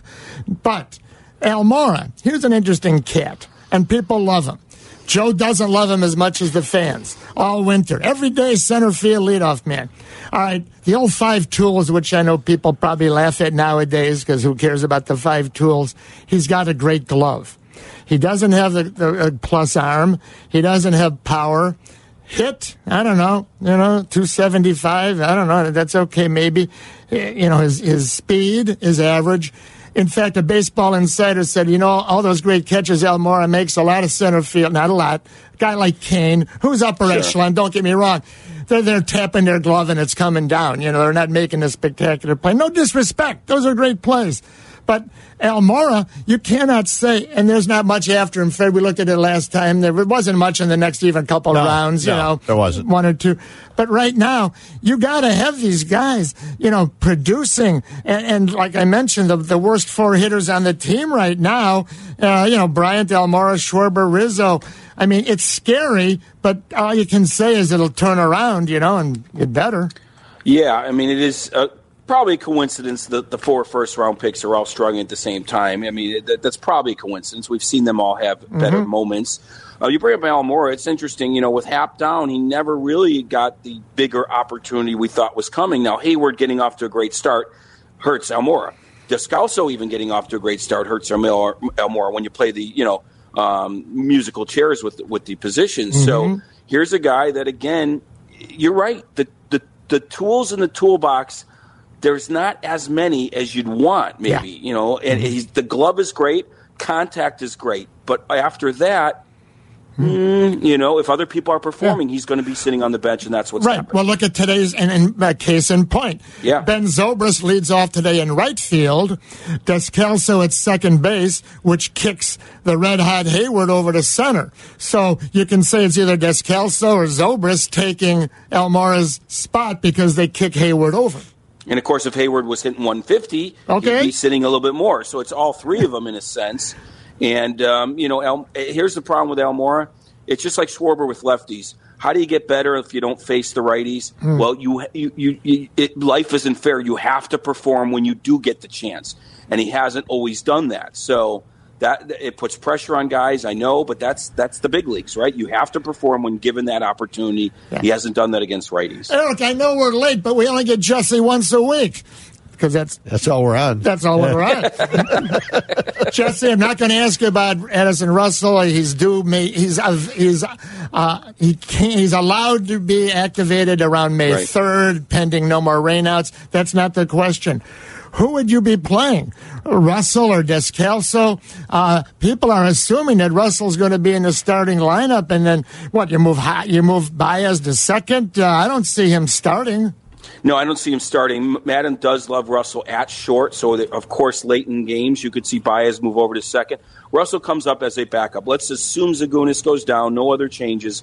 Russell comes up as a backup. I don't think there's any doubt about it. He has to play his way back into whatever role he's going to be. Otherwise, he's the backup shortstop who plays defensively when Baez moves over to second. I don't think you can change from that until Descalso or someone else really cools off. Jesse, you're the best. Thank you so much. Now go to work, okay? This didn't count. You got it, guys. Take care. Thanks, Jesse Rogers. He's the best. Oh, I know we're running late. Back in a flash. So much to cover. We got a few Twitter poll questions out there with some interesting results, Fred. I also have something that I didn't realize I tweeted out as a Twitter poll on December 30th of 2017. Nice. And I want to bring it up to your attention just to see what you might think. Have you edited it? No, I have not. As a matter of fact, I just printed up the exact way I did it back then. So you'll get a kick out of this. Vote now, Bears fans. A couple of Bears topics. We'll have your results when we return at ESPN 1000. Mike Murphy, Fred Huebner, back together on ESPN 1000 and the ESPN app. Wind blowing again at Wrigley Field, almost a carbon copy as yesterday. Hopefully they took the fungo bat out there, and both the Diamondbacks and the Cubs. Coaches, get your butt out there and hit some. Maybe they don't even know how to hit fungo flies anymore, Fred. Well, and one of my buddies, and if he's a buddy of mine, he's got to be old, right? So one of my buddies, Mark, he said, and I've known this, but Mark said when my Uncle Frank coached in Milwaukee, he used to hit infield before every game. We used to get there early and watch him hit pop-ups to the catcher, and at the end of the infield practice, the infielders would ask Uncle Frank to hit them pop-ups as well. Yeah. His Uncle Frank was Frank Howard. And he was the coach he was the assistant, one of the bench coaches for the Milwaukee Brewers. The Frank Howard, yeah. The biggest man in the history of baseball. Yeah. And he hit the ball farther than anybody. Exactly. And when he coached up in Milwaukee, he would hit infield and hit the pop-ups all the time. So that just goes to show you what used to happen in baseball never, ever happens again. And speaking of what used to happen, some guy tweeted, and I'm not sure how he did it or how he went out and found it, but he sent out a poll that I put out on December 30th of 2017. So that's a year and a half ago, okay? And my poll was, it must have been the day I was working. Everybody else was off. It was December 30th, and I'm sitting here going, what am I going to talk about? So here's what I brought up. I said, hey, Cubs fans, would you trade Albert Almora and Ian Happ to Miami for Christian Yelich? 55% of those responding said no. People love Almora. Guy says, only fans who don't actually watch the game would be in favor of this trade. Almora has been stellar, and Happ is going to be a star. Yelich isn't going to make the Cubs better by giving us up those two players, so why would you even risk it? Now, in defense of a lot of people, they didn't watch a lot of Miami or Florida, whatever it was, then Marlin baseball. Yes. I mean, in defense is all I'm saying. Yeah, I don't believe he would make them better, and Happ and Almora already do, especially if Happ takes another step and Almora just continues to play as he does. Happ can play infield and outfield. He's also the fastest guy in the team. Translates to the outfield. I don't believe the Cubs are any better by adding Yelich without Almora and Happ. All right, so you just gotta think about things ahead of time. Glad you brought up Ian Happ, because last segment with Jesse, I said how he's playing just horrible, and I don't like to say things, without maybe every once in a while actually having some facts. You don't like to say things willy-nilly. I like that expression. So do I, actually. Eric never heard of it before. He knows Willie and Nilly. Okay. Yeah, I know Willie. No. Yeah. Okay, good. Yeah. Okay, good. Fred, we got to know our audience. Uh-huh. All right, and Eric is forced to listen, so he is our audience today. Ian Happ down at AAA Iowa. You ready for this? Yeah. Are you sitting down, everybody? Fred, you are. Eric, you are. I am until my watch tells me to stand up. 50. I'm not even sure what that means, but I think I know what it means. All right, 56 at-bats. All right? Yeah. Small sample size. All right, 7 hits. That means he's hitting 214. But once he's on base, Murph, no one cares about batting average. Well, his on base is 267. Ooh. But here's the number. 56 at-bats, 7 hits, 1 homer, 3 walks, 22 strikeouts. Ooh. Let that sink in. That's not good. 3 walks, 22 strikeouts. You may never see him again in the big leagues ever. Not if that continues. I mean, I'm not rooting against him. Not if that continues. No. Yeah. And like Jesse was on, no one expected Happ to go down. No one expected, C.J. Edwards, he was so horrible he had to. But Schwarber, I mean, another month goes by. What's he hitting? 202 today. It's unthinkable that he would go another month and not be able to hit more than 202. Well, is this a time where we actually say, do we start to question the players or what the team asked them to do? Because both of these guys, think about it, Schwarber and Happ, what did we hear? The best pure hitter in the draft. 2 times in a row we heard that from Schwarber and Happ. This guy's the best pure hitter. We put him in, he'll hit forever. Now neither of them are hitting. See, Happ, I know what they were thinking. They thought they had the Ben Zobrist replacement right. Because he was a guy that supposedly could be like Zobrist, play second base, left field, right field, switch hit. It was the same guy. Yeah. Except for one thing. Yeah, he's no good. And no, except for one thing. It wasn't like he did this elsewhere. They thought he was a guy that could go and play those other positions, even though he never did. Yeah, maybe that kind of pressure, screwed up his at bat and it got into his head. You know what he is in the field, don't you? Got the yips. Remember the word I use? No. He's a brick. Oh, yeah. That's inside baseball lingo for a guy who, when the ball hits his glove, it clangs like it hit a brick. Or like the old metal garbage can lid, with the handle. You put that on like a glove, clang. So, yeah, you wonder if they changed the swing and the approach of both these guys, who all the way through their college, and they're both college guys. Their college and minor leagues were just raking, just hitting everything that was pitched to them, and then they got to major league hitting coaches. Well, you're right, and they made them do something different. It's because, and it's Theo's people only look at numbers. See, they crunch the numbers. Wow, look at this guy Happ. Look at his numbers. And then what happens? Well, they find out the guy isn't all there. Yeah. You know what I mean? He's not all there. Well, but it's numbers. See, all they look at is the numbers. Yeah, they but look at Darvish. He had good numbers. Then they oh my gosh, we didn't realize. Well, everybody in baseball realized you have to look with Darvish more than the numbers. Yeah, I'm just thinking that a lot of times you just leave guys alone. I've talked to some hitting coaches in baseball, and I asked them, I go, what do you do with a guy like this? And they say, nothing. I just let him go. I don't change his approach. I don't do anything until he stops hitting. And then he comes to me and we go over stuff. And I don't know for sure. I'm just concerned that both Happ and Schwarber had their style and everything changed a little bit. And on that point, great point, dovetail you. So Jesse mentioned Anthony Rizzo had a terrible April last year, and then around May 1st, he started hitting like crazy. But we all know why, because it was inside story told me that on May 1st last year, Anthony Rizzo said to Chili Davis, politely, I'm sure, I don't want to talk to you anymore. Is that polite? Yeah, well, yeah. Please don't talk to me anymore. Now, whatever the new hitting coach's name is, Iacoca or whatever the heck, it doesn't matter. The new, because there'll be another Iapoce. one. Whatever, thank you. Iapoce, May 1st. Is Rizzo going to do the same thing and say, hey, you know what? It's time for him to start hitting. Don't ever talk to me again. It worked last year. Yeah, a lot of times hitting coaches, when a guy's hitting the ball, and the guy I'm talking about was Greg Walker. I had asked him, how do you talk? I go, how do you talk to Alexi Ramirez? Yeah. I go, he swings and he goes, I don't say anything to Alexi. When he's not hitting, he comes to me, and then we work on stuff and see what he was doing when he was hitting the ball, instead of changing a guy's approach at the plate while he's hitting. So let's go to again. I haven't been in the Cubs locker room in a while. Never been in a locker room. I used to be, but not anymore. Never had a press pass. Let's bring in Eric Ostrowski, the Murph and Fred fan focus group Twitter poll. Very simple. The Bears will have only 7 noon starts, at least as of now on the schedule. Things can flex, as we know. I like that they only have 7. I hate that they only have 7 noon starts. Or, I don't care. It's Bears football. Any time is fine with me. I'm voting.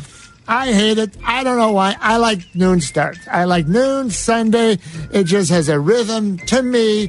Sort of rounds out the week. But what do I know? Well, and the funny thing is, one of their noon starts is a 6 o'clock start in London. It's true, but it's a noon start here. Exactly. I don't mind it as much, and I know I heard Sylvie talking about it too. A lot of people. Oh, what did he say? This way, you get a chance to watch a lot of the other noon starts on the Red Zone, or if you have the NFL package through DirecTV. All right. So I don't mind it, and obviously the prime time is great. They're only on one Monday night, but they're on some afternoon games and things like that. So I don't mind it as much.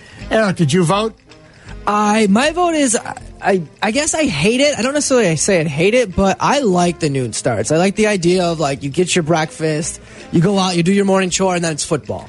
Bears are here. I like that. So in other words, I should have phrased it, I strongly dislike it, because the word hate is... It's strong. No, not for me, it's not. I throw hate around all the time. I know that sounds weird, but... I like the Brewers pitcher. Don't be a hater.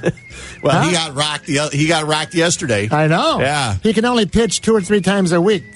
Well, when you have him go 2 in the third innings. Well, that's true. Yeah. What the fans say? What the Bears fans say there, Eric? At the bottom is 25% saying that they like that the Bears only have 7 noon starts. 34% of the voters said any time is fine, and 41% hate that the Bears only have 7 noon starts. I like the noon starts, but... Now, Tom Waddle says hate's a strong word, so he would not have said that. He would have said something else. I like Tom Waddle. So do I. I just like messing with him. He probably hates me. No, he would never hate you. I see him once a year at the company holiday party. Usually when we both happen to go to the bathroom at what's the great place we go to? The Chicago Cut. Chicago Cut. Yeah. Tom, how you doing? Covington, Kentucky. I said I was there watching the Cubs with the bleacher bums, and we went across. He said, the Travel Lodge? I go, yeah, that's where we... They tore that down. I go, oh, they better. Yeah. Back in a flash, Murph and Fred, ESPN, one time. You should see the Travel Lodge in Covington across the river. Whoa! Get rolling, Murph and Fred. Hope you're having a great holiday weekend. Weather nice today, windy at Wrigley Field, and supposed to be gorgeous Sound like Barbara Streisand. Hello, gorgeous. Yeah, see, it usually rains on Easter. You're right, it does. Yeah, it almost always rains on Easter. And, maybe not going to do it today. As soon as I leave here, I'm going to the Fire game. I'm going to miss the first half because the Fire play Colorado at noon, and then the Red Stars, the Chicago Red Stars, the women's soccer team plays right after that. So if you're going out, you get 2 games for the price of 1. It's like a regular doubleheader. Don't let it rain on your Easter parade. No. Because, Fred, your Easter bonnet looks very nice on you right now. Well, is that extra large? My Easter bonnet, it has a White Sox logo on it, but yeah. And by the way, the White Sox have been rained out in Detroit. They will play a doubleheader day-nighter in August, so they play again tomorrow. They kind of knew that was going to happen. Sounded like it on the TV last night, Yeah, which is interesting. They've been doing that a lot lately where, they calling games off early and not waiting a while. Both, I think all of baseball has done it. Well, it's like, why hang around for hours and hours? And the Cubs said when they banged one early, I was just going to say bang it because... Well, that's the inside word. That's the phrase now everybody's using, That's been around forever, but now people know it. Yeah.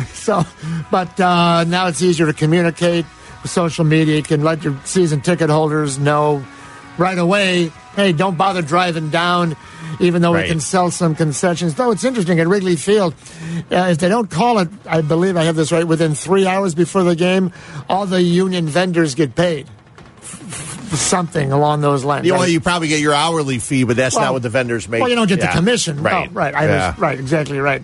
But that's sometimes unbelievable as it might sound. Why we got to bang it right now because 1 more minute we got to. Really? That's what you're worried about?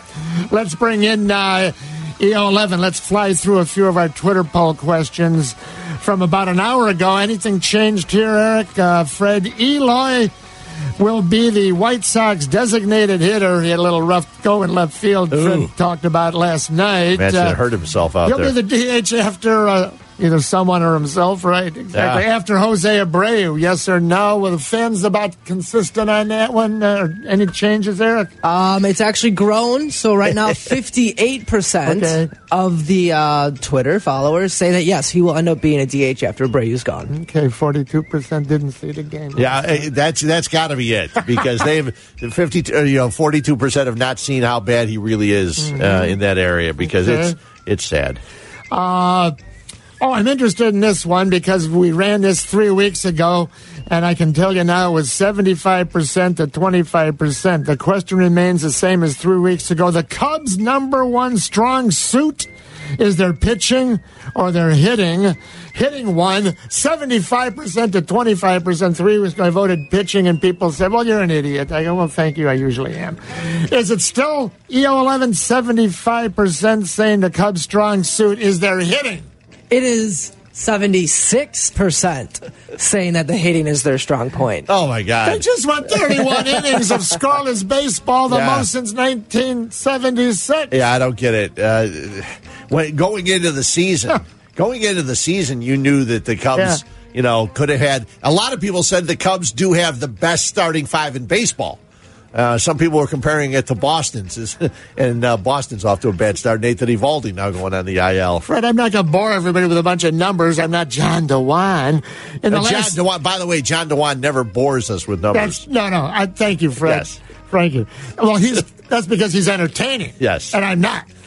In the last 7 games, Cubs starters have an ERA combined of 0.96. The bullpen in the last 10 games, relievers have a ERA 1.16. And on. But right now, 75% say their strength is hitting. Okay, that's fine. But as I mentioned, 31 innings, Fred. The most scoreless innings in a row since 76. Yeah, it's been really good. Hey, EO11, pull up real quick. I didn't do this quick. The Cubs roster, numbers, whatever. Who are some of the guys that were talking about 1976? Let's see if we remember. Was that Big Daddy Rick Russell, Dennis Lamb, Mike Krukow? Any of those names on there? Rick Russell was. All right. One of the pitchers, their 5th starter, is on the White Sox broadcast now. Stoney. Yep. I didn't think it was Benetti. I was going to say Farmio would have quit before he pitched for the Cubs. Yeah, the way he is, you're right. I quit. Uh-huh. Oh, by the way, we got breaking news from Wrigley Field, according to Joe Madden. Jesse's lid just flew across the grandstand. Brendan Morrow is in shutdown mode after not bouncing back well from a mound session earlier in the week. No surprise to me. So, it's going to be a little while longer. Haven't heard nothing about him in about 4 weeks, which is usually glaring. So, you know who's mad today? Tom Ricketts is a little upset from after all that money that was spent last year. Yeah, but not the Morrow family. They're very happy. Well, all right, Rick you get paid either way. It's Russell, baseball. Stoney, Ray Burris, was he still on that team? Who we got there, EO11? Yes, he was. There is one Hall of Famer on this roster. Bruce Sutter. Correct. And the Cubs were in first place in 76 till about June or July when all of a sudden they had to shut down Bruce Sutter. He had a knot. K-N-O-T on the back of his shoulder. I read in the Daily News. It was a thing they used to send out and you'd read stuff. The Daily News, he's got a knot behind his shoulder the size of a tennis ball. I go, that's no good. No, that's not good at all. 1976. Save some of those names. When we return, Rick Kaempfer is going to join us. I know that name. Yeah, everyone knows Rick. He's a man after my own heart. He wrote a book, Fred, which I wish I'd have thought of, but it probably took 5-10 years to do. Oh, they might have taken more. Every guy that ever played for the Cubs, he wrote a couple paragraphs about each guy. We'll throw him some names, and not just a bunch of numbers, but little stories and anecdotes, not just recent. From the 1880s till last September. Anyone that played for the Cubs, and we'll throw some names at him. If you want to call in EO11, I'll write it down. We'll visit with Rick next. It's Murph and Fred, ESPN 1000. Ray Burris, he could throw. He could hit.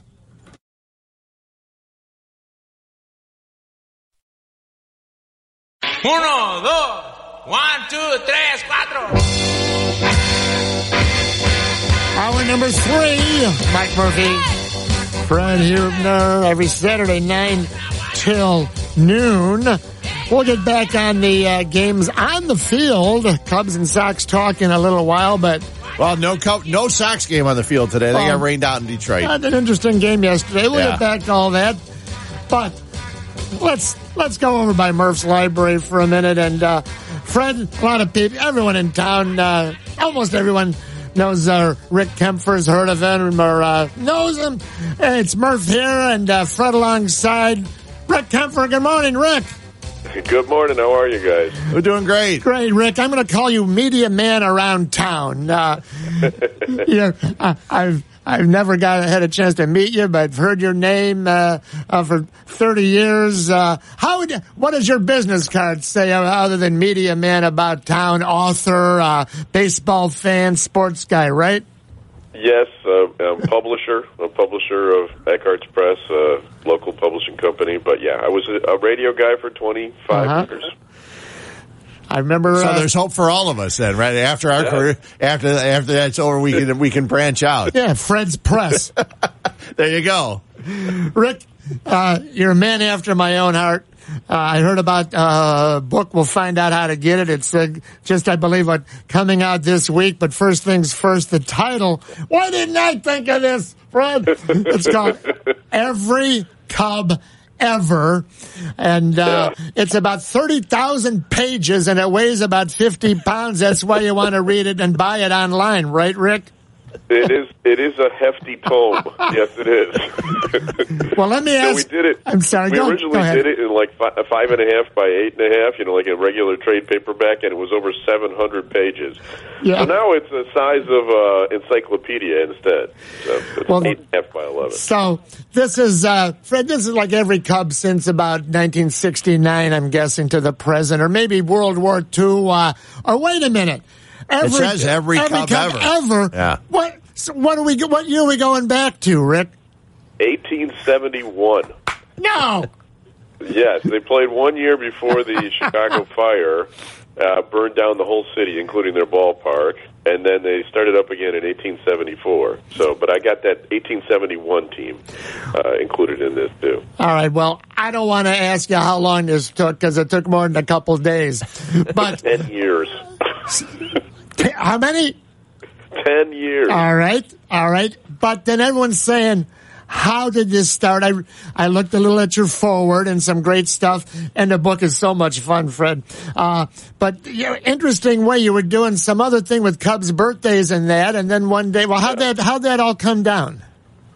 So I have a website that I've been writing for years called Just One Bad Century, and it was really like a look at Cubs history. And I started out doing it trying to figure out the whole curse thing, and realized there was no curse. Of course, it's just a bunch of incompetence running the club for many, many years. Nice. But while I was doing that, I had these little features. I had a feature called Great Nicknames, where I started writing about these players with cool nicknames, and then one year I decided to write about all the Cubs that are having birthdays on that day. And at the end of the year, I realized, well, geez, they all have birthdays, right? I must have written about every single Cub. Mm-hmm. But it turns out I hadn't. There were more than 100 that they don't know the birthdays of. And so I then started researching them as well. So what's the total number? Or did you get so tired at the end you never bothered counting? How many do we have here, all told, guys that played for every guy that ever played, every Cub ever? How many? Yeah, 2,186. 2,186. Now the biggest question is who will be 2,187th? Well, there probably is already a guy on the team this year that didn't play for them last year. Because the book got printed just a couple months ago. It's just coming out now. He'll be in the next the follow-up copy, right? Right, exactly. I'm going to have to put a new one out every year, right? Every year, the second and third edition, you keep going. That's right. So I'm reading a little bit over the last few days. I mean, it's so much fun. And, you pick out a name. We'll do that in a minute with Rick Kaempfer, our guest. And every Cub ever. And it's not, Fred, just a bunch of stats and numbers like, the baseball encyclopedia. Right. Sure, there's some numbers, but they're interesting numbers or something weird, that Rick found. Weird things happen to former Cub players. But it's a couple paragraphs. Yeah. I mean, the most obscure, in fact, we'll throw a few at you in a minute here, Rick, see if you have to go to the book or if you can do it off the top of your head. But the most obscure Cubs and little stories, little vignettes, and some numbers thrown in, but rest assured, it's not just a bunch of filling pages with numbers, right? So I was looking for the stories. That was the part that interested me. It's terrific. So there's basically every player's got his own story, one way or another. I mean, even if you went to a guy like a Kevin Ory, it's funny. People always thought a guy that would be the next Ron Santo, and one of the Kevin Ory's he's known for something else. I don't know if it's in the book, but there's the one thing that he's known for, I think, that people, may not remember about Kevin Ory. Do you have that in the book? The Kerry Wood. I'm looking. It got me nervous now. No. The Kerry Wood 20 strikeout game. Oh, yes, right. Yeah. Yes, absolutely. Yeah. He was the one that made a semi-error. Yes. Call it that in that game. I was at that game. Yeah. No, it was cold and rainy, and there were about 10 people there, Rick. Yeah. And it was one of them. a 3.5 hopper to his left. All he had to do was scoop it up, throw it to first, and it would also been a perfect game. But that was Kevin Ory. All right, Larry Bittner, one of my favorite guys of all time. Because you were 2 I's and 2 T's, is that why? Double I, double T. There you go. Look at my guy, Fred. Yeah. So, Larry Bittner, sort of a part-time outfielder, played with the Cubs. That's the type of name I'm thumbing through the other day. And those are the guys that everyone just loves to remember and read about, right, Rick? Yes, absolutely. Those are the ones that I got a big kick researching. He was one of my favorites, Larry Bittner. Of course, he was part of a trade that traded away someone better. Do you remember who? Oh, wait a minute. That was the Montreal Expo. Wait, no, I don't. Give me it. So he was part of the trade that, that cost the Cubs, I believe, Andre Thornton. Andre Thornton. Yes. Yeah. Yeah, Steve Renko was involved or some goofy thing. Correct. Very good. God, well, you're I'm not going to write the book. Thank goodness you did. All right. All right. Now, Rick, Fred, I know you got a list. EO 11. Yeah, I got certain guys that I'm just looking because I'm looking at their overall lifetime career rosters and things like that. Yeah. Guys I didn't know that. I'm sure this guy was only 12 years ago. Rocky Cherry. Yeah, Rocky Cherry. I don't even remember him. Sounds like an ice cream flavor. Well, that's nicely put. I was going to say something I saw in a movie once. A pitcher back in 2007. I can't imagine you didn't have much of a story about him. No, not really. Just that they traded him for Steve Traxel. Okay. That's nice. one of the little things I remember about Rocky Cherry. I'd have to look him up. Well, that's why you have every Cub ever. Yeah, and you don't have... And I know that you didn't see, I'm looking here at the CHs, I know you've never saw Cupid Childs play. Who? Cupid Childs. Cupid Childs, of course. Yeah, middle infielder. You know? That's right. And no one else saw him. It was before TV. Every Cub ever. All right. Yeah, it was before. There was a lot of these guys before TV. All right. My lovely wife, Dana, huge Cub fan. You can't use the word hate. She intensely disliked a Cubs catcher from 2003 to 2004, Paul Bacco, B-A-K-O. My lovely Dana, Paul Bacco, get him out of it. Why is he playing? What do you have? Some thrill. Take a minute to get to it. What do we have on Paul Bacco, the third string catcher? All right, now I got to look up Bacco here. I know he's 2003, 2004, overweight, left-handed catcher. He couldn't hit and he couldn't catch and he couldn't throw, but he was a nice fella, maybe. Yeah, and he played 12 years, but he played for just about everybody. He also was on the Tigers, Astros, Marlins, Braves, Brewers, Dodgers, Royals, Orioles, Reds, and Phillies. Yeah, and they all couldn't wait to get rid of Paul Bacco. Exactly. And he ended up with the Cubs. When you were going through this thing, and were there guys that you saw that played just like one game with the Cubs, never played more than just one game? Yeah, here's one that I found really fascinating. There was a guy named Ozzie France. He played one game for the Cubs in 1890. And his last name was France. Can you guess what day he played for the Cubs? Bastille Day, of course. Bastille Day, July 14th. How did you... Hold on. Number one, how did you even find his birthday? Because some of these guys, you couldn't even locate them, right? The people never knew the birthday. And then how did you put it... So you must... Oh, you must have majored in French in high school or something. Did you do this before Google? You invented Google. You had to invent Google to do this. It was really, some of these were really hard to find. Oh, yeah. Some guys I just, beat my head against the wall and couldn't find much of anything. Mm-hmm. So that was one that I thought, oh, that's interesting. Just, a little tidbit. All right. The first one in the book, I intensely dislike this guy. All right? And why is it that all these guys you're coming up with are guys you dislike? Alphabet. David Aardsma. Remember this guy, Fred? Yeah, he was at the beginning of the baseball encyclopedia. Well, here's why. Double A. His first name, David A-A-R-D, Aardsma. And for 50 years, Hank Aaron had been one in a million. Hank Aaron was the number one name of anyone, the all-time baseball encyclopedia. Pull it up. First alphabetical all-time Hank Aaron, followed number two by his brother Tommy Aaron, who didn't play much, and it was just appropriate. The great Hank Aaron is number one. And then all of a sudden along comes this guy, David Aardsma, is now ahead of Hank Aaron, and number one in your book, right?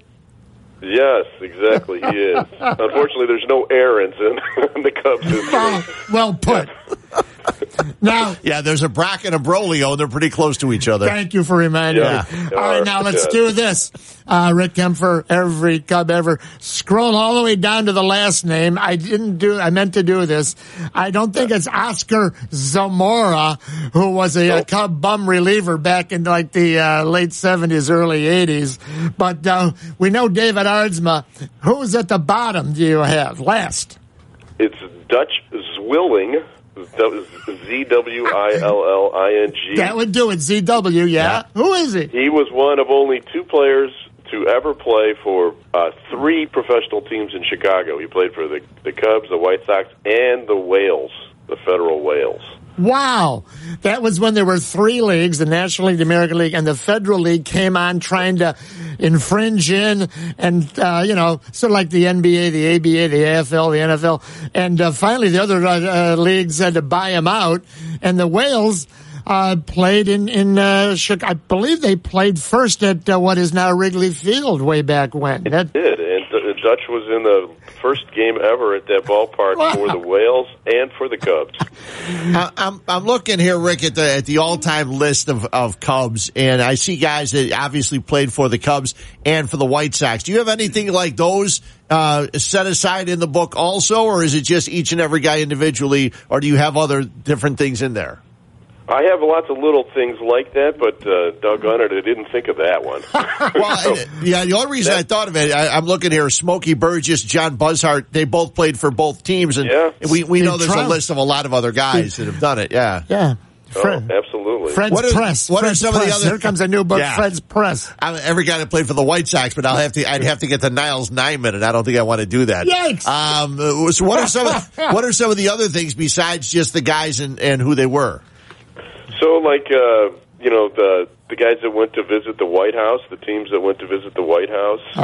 The first Cubs team to visit the White House was visited President Cleveland in 1888.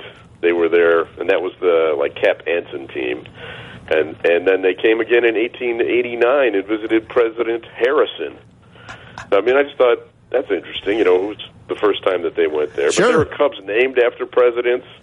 There was George Washington Zip Zabel. Oh, I remember Zip Zabel. Sure. There was Abraham Lincoln Sweetbread Bailey. I worked with Sweetbread back in, 1892, I believe, yeah. Then there was, of course, Theodore Roosevelt Ted Lilly. That's right. Ted Lilly's name was Theodore Roosevelt Lilly. That's very good. Very good. Yeah. And another one named Calvin Coolidge, Julius Caesar, Tuskahoma, Cal McLish. Cal McLish. And every time he came in, he pitched for the Sox and the Cubs. Okay. Back when I was a kid. And every time he came in to pitch with the White Sox, Jack Brickhouse would do the whole name every time, as he did with Minnie Minoso, but he was not with the Cubs. A couple minutes here. Where can fans find every Cub ever, Rick Kaempfer? Well, you can find it at everycubever.com and also at Eckhart's Press. That's my company, ECKHARTZ Press.com. All right, now, young man, you're not off the hook that easy. There's two more names here. And if I'd have only known Rick was doing this, I would have said, hey, Rick, can I give you an anecdote on this one guy and another guy? The only Cub who had all 5 vowels in his last name, A-E-I-O-U. Rick's going, geez, I wish I didn't know. How come Murph didn't tell me he's this? He's only got to review 2,100 guys right now quickly in his mind. It was a left-handed pinch hitter back in the late 70s, early 80s for the Cubs. Jesus Figueroa was an extra outfielder, and Figueroa, Figueroa, the only Cub ever with all 5 vowels. However, they had a manager also with Lou Boudreau. Lou had all 5 vowels. Oh, why didn't I should have got a hold of you, Rick. Yes, the next time I'm going to call you before I write the next one. Yeah, well, in 10 years it'll come out. I hope I get to see it in 10 more years. I'm just disappointed. I looked at Larry French, and he was not born on Bastille Day, so you did grab the right one on France. That's true. And, but Larry French was in the D-Day invasion. There we go. See.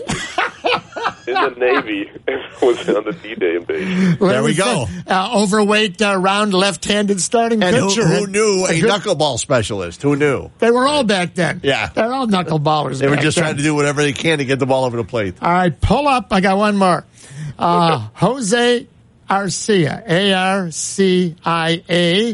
He was Leo DeRocher's fifth extra infielder. So he never played. Correct. Okay. Yeah, behind Papo. Right. Who never played. That's what happened in 69. In 67. Now, and I looked, and Jose Arcia, no one ever heard of him, but I actually have a Jose Arcia story. What do you have there on Jose Arcia? Young man from Mexico, played a little bit, right? Yes, he was. He played second base, third base, outfield. He was drafted away from the Cubs in the expansion draft by the San Diego Padres in 1968. Yeah, you knew the Padres are in trouble when they took him. Here's my story. And again, it's not all stats. Otherwise, it would say 1 career home run. All right? I caught it barehanded. There you go. Wow. Here's the thing. I was at the curve of the well. All right, in left field, it's about 357 feet. He hit a pop-up on a day where, unlike yesterday, the wind was blowing. It was blowing out about like 30 miles an hour. Hit a pop up, Jose Arcia, to the shortstop, starts backpedaling. And then the left fielder comes in. Now the left fielder starts backpedaling. It keeps drifting. I'm right there. I reach over, and it lands in my hands. No glove. It lands in my hands like it's on a parachute. It came down like a feather, and I caught it. And back then, you didn't give the ball to a kid. No. No. Write a whole book about how back then we would keep the damn ball and the kid could get his own, okay? Well, as long as exactly. You should have been better at catching it. That's right. That's right. If you want the ball, catch one. All right, Rick. We've overextended. Oh, here. Each last in the letter A. Murph's only going to go through 2,181 of these guys. Oh, this is good. So, letter A. Here's Rick Kaempfer's all-time starting lineup with the letter, last name starts with letter A. And thank goodness there's no David Ardsman in the bullpen on this. I don't think. I didn't. But here's his outfield, all right? Okay. Moises Alou in left field, the best left fielder with the last name starts with A. Center field, Hall of Famer, not with the Cubs though, Richie Ashburn. Okay. Had 2 years at the end of his career with the Phillies. You know, everyone remembered that great announcer. And right field, one of my favorite guys, big George Altman. So your outfield, Alou. You got Ashburn. You got a starting pitcher, Jake Arrieta. There you go. That wasn't tough finding the best starting pitcher with A. But you can't do it with the letter Z. I don't even think there's 9 guys. No, I did it with the letter Z. The letter X, there's nothing at all. There's no one that ever had the letter X. So, unfortunately, unless I went with the first name, Xavier Nady, or, Jimmy Fox had 2 X's at the end of his name. I thought about doing a chapter with X, but Xavier Nady. I opted not to. Old double X. Hey, great job, Rick Kaempfer. It's every Cub ever, and people want to get it. Tell us real quick once more, how do we get it? everycubever.com. I love it. Thanks, Rick. Very cool. You're a man after my own heart. And Fred's Press is starting up now on the White Sox. On the White Sox, yeah. Yeah, he's going to try to... I know a publisher. Yes, you do. Eckhart's Press. Fred's going to try to do it in 9.5 years and beat your record, okay? Sounds good. Yeah, I'll get back to you when I'm 70. Thanks, Rick. All right, guys. Thanks, Rick. Take it easy. That was crazy. Yeah, Rick's a great guy. They got a lot of other books too that they put out. Eckhart Press. They did one with Mitch Michaels about all the stuff that he did and a bunch of other books. The radio guy? Yeah. I met Mitch once. Yeah, and I actually went and picked up the book and met Rick and Mitch Michaels out at one of the record stores, record shows that they have on a monthly basis, and just great stuff. A lot of great books out there that are Chicago-ly located, and it's really good stuff. Fred, remember back on Belmont Avenue, we share the little kitchen area there with the XRT DJs. We both like being a break, and they'd be in there. They were great. They knew nothing about sports, and but we knew more. Put it this way: we know more about music than they knew about sports. Except for one guy. Who's that? And I actually see him pop up now on some of the Cub broadcasts as an original, an authentic fan. Lynn Bramer, Lynn's the who best. did the show at the same time we did. Yeah. And one day, Lynn Bramer comes walking into the studio while we're on the air. Yeah. And he said, "Listen, this is just an all-points bulletin for anybody listening right now." Yeah. He goes, "If anybody could bring me some damn sugar," he goes, "because we ran out of sugar. I can't drink my coffee without any. Bring it to the back door over here at Belmont, and I'll let you in, and maybe I'll give you a free T-shirt or something." And he walked out. That was it. Next thing you know, people knocking on the door. "Here's your sugar, Mr. Bramer." It was very funny stuff. It was not as great. It was nuts. It was a bit, but it wasn't a bit. No, he wanted his damn sugar. He needed sugar. And then they'd have like famous people in the studio, and sometimes all the time. You'd be in like the men's room. Yeah, hey, Robert Plant's next to me. Yeah. Really? The guy from Zeppelin? Yeah. The guy from Zeppelin. And How like, many other Robert Plants do you know? And it was like a real, tiny little, and they'd be like 2 urinals. Yeah. Right? I'm next to Fogerty, right? Yeah, John Fogerty. John Fogerty. Yeah, before or after he wrote center field? This would have been probably before. Right, yeah. So I'm taking a break from the for commercials. You're running there, and there's Fogerty next to me, And he's standing there, and I don't know what to say. That's why I didn't say anything. What are you going to say? Yeah. Hey, man, you're the greatest. One of the greatest songwriters when you're like in rock and roll. 2 inches away from him. Uh-huh. Who was the DJ? That's, and he used to call everybody, hey, Daddy-O. Remember that guy?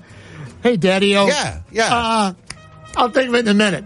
He's still doing stuff. Yes, he is. Great guy. Yeah. And why am I blanking on Hey, Daddy-O? Bobby Skafish. Skafish. Yeah. Rob S. Uh-huh. Rob S. He is the best. Rob S. So they'd be doing like a 4-minute 3, and he'd run in, and I'd say to him, "Stairway to Heaven," because that was like 6 minutes, and I got it Vita. Yeah. So he had like 8 minutes, and then Rob S. He knew nothing about sports, but he'd always ask me the same thing. He'd go, "How the squad's doing, my friend?"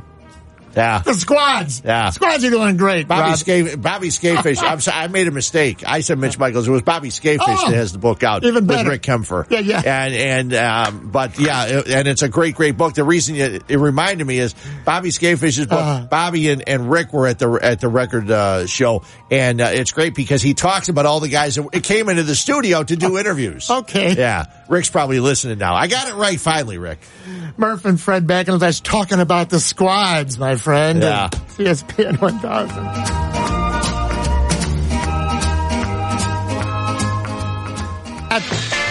Throw the anchor out the speedboat here, Fred. Let's get rolling. Oh, real quick.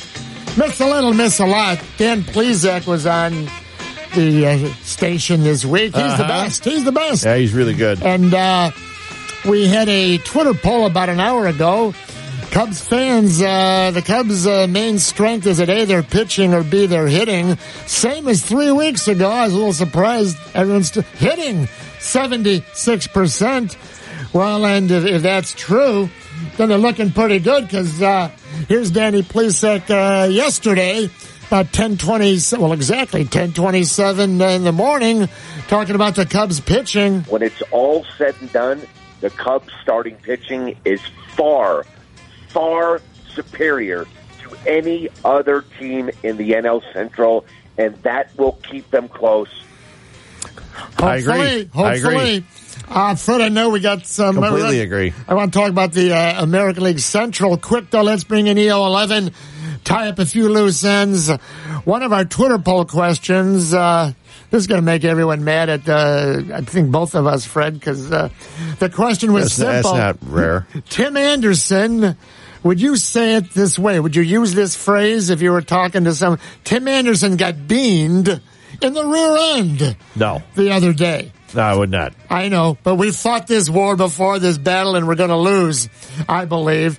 You get beamed in the head. That's your bean. Right. But, what are you going to do? We can't fight City Hall. It's a snowball rolling downhill. He got beamed in the leg. He got beamed in the ankle. You can only get beamed in the head. You get hit in the bean is what it is. I know that. Let's find out. By the way, EO11, I'm afraid to ask, did you vote? How would you vote on this, young man? I would say 2 years ago, I would have said that's how I would say it, but I've heard you guys correct it so many times, and now I know that is not how the phrase is supposed to be used. So God, I y'all love taught that. me. All week, national. I'm not national. Oh, he got beamed in the, fanny or whatever words we're allowed to say, but that means nothing.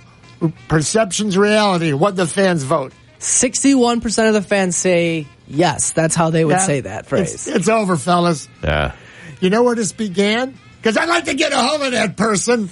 I heard Steve Dahl 25, 30 years ago. And Steve's Steve's LA guy, and he had a lot of phrases from, his LA days, and he was sort of new. He goes, and something he was talking about because he's a big baseball fan. And he said, oh, yeah, so-and-so got beamed in the ankle yesterday. I go, Steve, what are you? And I'd never heard that. Right. So I realized, not that Steve Dahl brought it, but it was an LA thing, and slowly maybe things, like people say now, going to go to the DMV.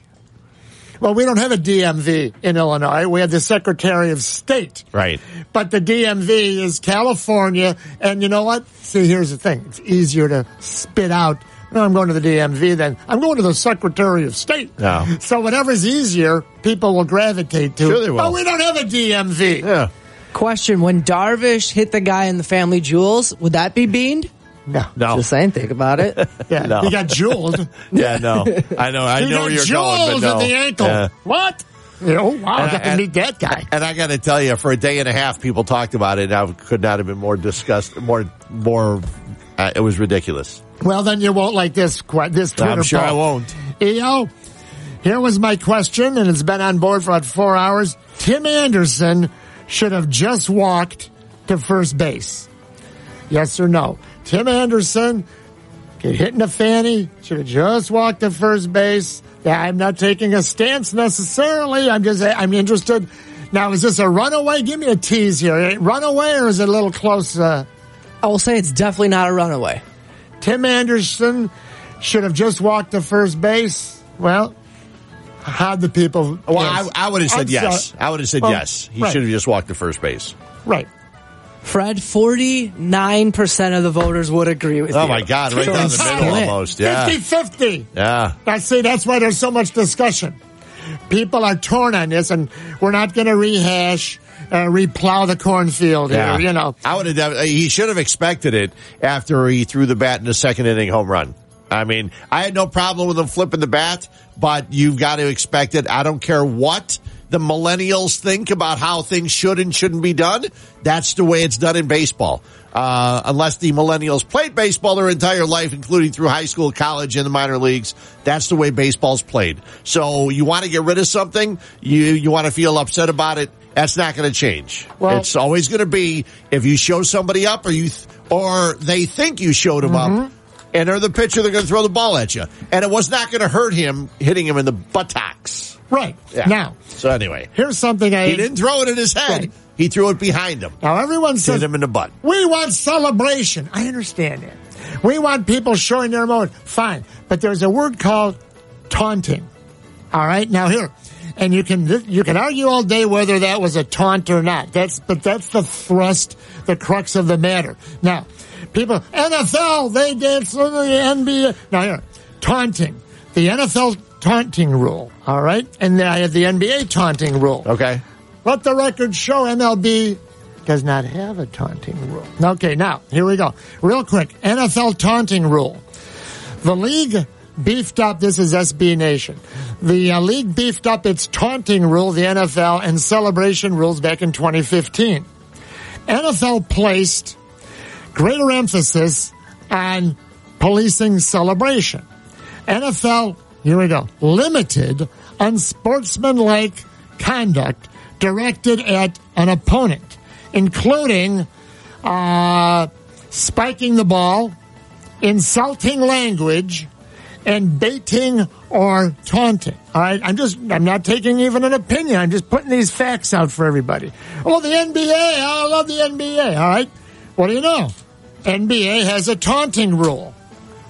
MLB doesn't. NBA says a technical foul for taunting, and quote, the taunting of an opponent is never permitted. So the MLB does not have a taunting rule. So the question all week should be this. Was Tim Anderson taunting Brad Keller, the pitcher? Right. Now, we don't know. This is where, well, I mean, there's no way he was taunting Keller because he never looked at Keller after he hit the home run. What about the way he threw the bat into the dugout? Yeah, that's you can't call taunting throwing the bat. Now, what though if the pitcher perceived it? Not you, not me, the pitcher perceived it as taunting. Then it's one-on-one. See, football, yeah, you beat the cornerback. I understand the wide receiver in the corner, but it's not one-on-one. The most one-on-one, mano-on-mano is pitcher and catcher. You can argue about slam dunk, you posterized him, you do all this stuff. Now, Eric Ostrowski found this. We have the soundbite here. Now, the actual occurrence after he gets hit in the buttocks. Here's the Kansas City Royals television. Let's see if they paint it a little differently. And, Jason Benetti had his spin on it. and that's fine. He's paid to have an opinion. Fine. But you might find this opinion no surprise. Maybe the Royals guys, and I don't know their age bracket, if they're, old school, new school, but, when the whose ox is being gored, as they used to say, right? Let's listen in. Royals TV. And Maldonado gets right in Anderson's face after Keller drills him with the first pitch. And here we go. Well, it's not the first time, and let me give you a disclaimer. I'm not blaming either side, but this is not the first time Tim Anderson has done that on a home run with the Royals, and the Royals have not appreciated it either time. No, I mean, that was pretty flagrant, especially after he threw the bat, and then he yelled something, and it looked like it was towards Maldonado. I mean, those are things that happen. Alex got one in the ribs early in the game. Hey, maybe that's the payback. And if you're going to do it, get him below the waist, exactly where he got it. You can't expect to just be flagrant and flaunt like that, and show your opponent up without any repercussions. All right, highlights courtesy Fox Sports Kansas City. Just like in the old fans court, Judge Murphy, bailiff Hubner, just wanted to present, both sides. Everybody sees it differently, and that's what makes sports talk radio, Fred. Here's the thing is, after he threw the bat, he may have said something. He never looked at the catcher, Maldonado, when he hit the home run. That's correct. Never. He looked straight at the Sox dugout, he threw the bat, and then he turned and ran to first base. He never looked at Maldonado. We don't know, because we weren't on the field, if he said anything to him. Murph and Fred back in a flash. Still have a lot to shove into the old 20-pound bag. Stick around, ESPN 1000.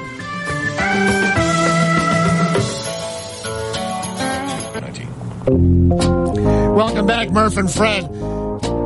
Fred, I figured this out. No one cares about the infield fly rule. I don't want to hear. I don't care. It's stupid. I don't know what. In fact, now you'll be watching like national TV. They'll be first and second. Nobody will be. But they don't even say. They don't even mention it. I know. So the wind's blowing yesterday. This is pretty interesting. So here's Len Kaempfer yesterday. Hayden makes a good point on Twitter. The infield fly rule probably should not apply today. Because if you're camped, now I suppose you could have a bases loaded pop-up with nobody out and there's scrambling going on, but typically is called the infield fly, meaning the batter's out before it even lands. Thank you, NBC Sports Chicago. It's nuts, yeah. In the rule book, it states infield fly, first, second, or third, none of one out, that can be handled with ordinary effort by the infielder. There was no ordinary effort by any of the Diamondbacks yesterday. So maybe you cannot. Maybe Aiden, that was pretty interesting, I thought, right? Yeah, that was good. So real quick, Fred, the American League Central, is it up for grabs? Are the White Sox, all five teams bunched up, or is Cleveland still going to run away? Well, I think they have a chance to, it'll be bunched for at least 3 or 4 teams, but the Indians just got Lindor back. They just activated him and designated Hanley Ramirez for assignment. Despite their problems and their struggles, they still have some pitching. Carrasco pitched well the other day. Bauer, they're 11-7. They have a 1-game lead over the Twins. Yeah. Detroit's 2.5 back, Sox 3.5. But I think once the Sox get it figured out, that they actually could make it interesting in the division throughout the course of the year. Standard Cubs lineup, if you're going to Wrigley Field: Zobrist, Bryant, Rizzo, Baez, Contreras, Hayward, Descalso, Schwarber, Darvish in the 9-hole. The wind, when it blows in like this on a cool day, it used to be you could sit in the center field bleachers. It was coming in right off the lake from that would be in from the northeast, not just north.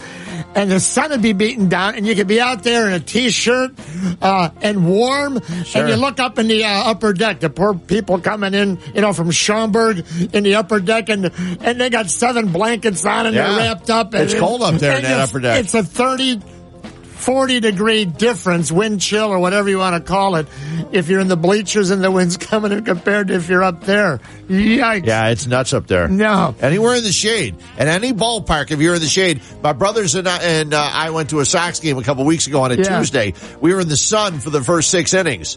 And then when the shade got there, at least 30 degrees difference. At least. Yeah, and the wind would blow over your head like over the scoreboard in the old days, and you didn't. Oh, it's beautiful. Now, the poor people, oh my God. If you're coming in from Schaumburg, bring a sweater. About 20 of them. Yeah, at least. EO11, real quick. Ryan Pace. Draft day is going to A, sit tight, B, trade up, C, trade down and accumulate. What'd the fans say? From bottom top, 22% said he will accumulate and move down. 29% said he'll trade up, and 49% believe he'll sit tight. He can't. It's not in his DNA. I think he'll move down. I think he'll move down. Accumulate. But I think he'll trade. He'll move like from fifth to another extra seventh or something like that. A guy that he wants to get, but doesn't want to risk having him sign as free agents, because if there's a guy he wants in that seventh round, he wants to have an extra pick to be able to get him. He's got up to 4 or 5 fifth round picks next year. See if he might want to package something. We'll find out next week. This one was for Fred. I put it out there. Twitter poll question. Home plate ball strike umpiring. It's A, embarrassing. B, it's horrible. C, it's both embarrassing and horrible. D, it's acceptable. What'd they say? Please tell me that Fred won't pop a cork here, Eric. What'd they say? Fred's going to be happy. All right. 14% said embarrassing, 19% said horrible, 29% said acceptable. 38% said it's both embarrassing and horrible. Yeah, that should be 100. Yeah, there's no doubt it's embarrassing and horrible. If one other person tells me about the human element is for the players to do stuff, not the officiation of the game. No, the arbiters of the game are supposed to call it correctly. No, it's human error. No, the human error is errors that the players make. There should be no framing. Ridiculous. Because the umpire shouldn't be framing. Influenced. Yeah, and there shouldn't be framing for a couple reasons. One, Wellington Castillo and Wilson Contreras are two of the worst in baseball. Want to thank our guests, but you don't hate him. Dan Shonka, Jesse Rogers, Rick Kaempfer. Yeah, and thanks to Eric Ostrowski. I'll be back tomorrow for a couple hours talking lots of baseball. We'll recap the Cubs game. The Sox don't play today. Murph and Fred. Thanks for listening. Thanks for calling. Have a wonderful weekend with your family, and see you later, everybody.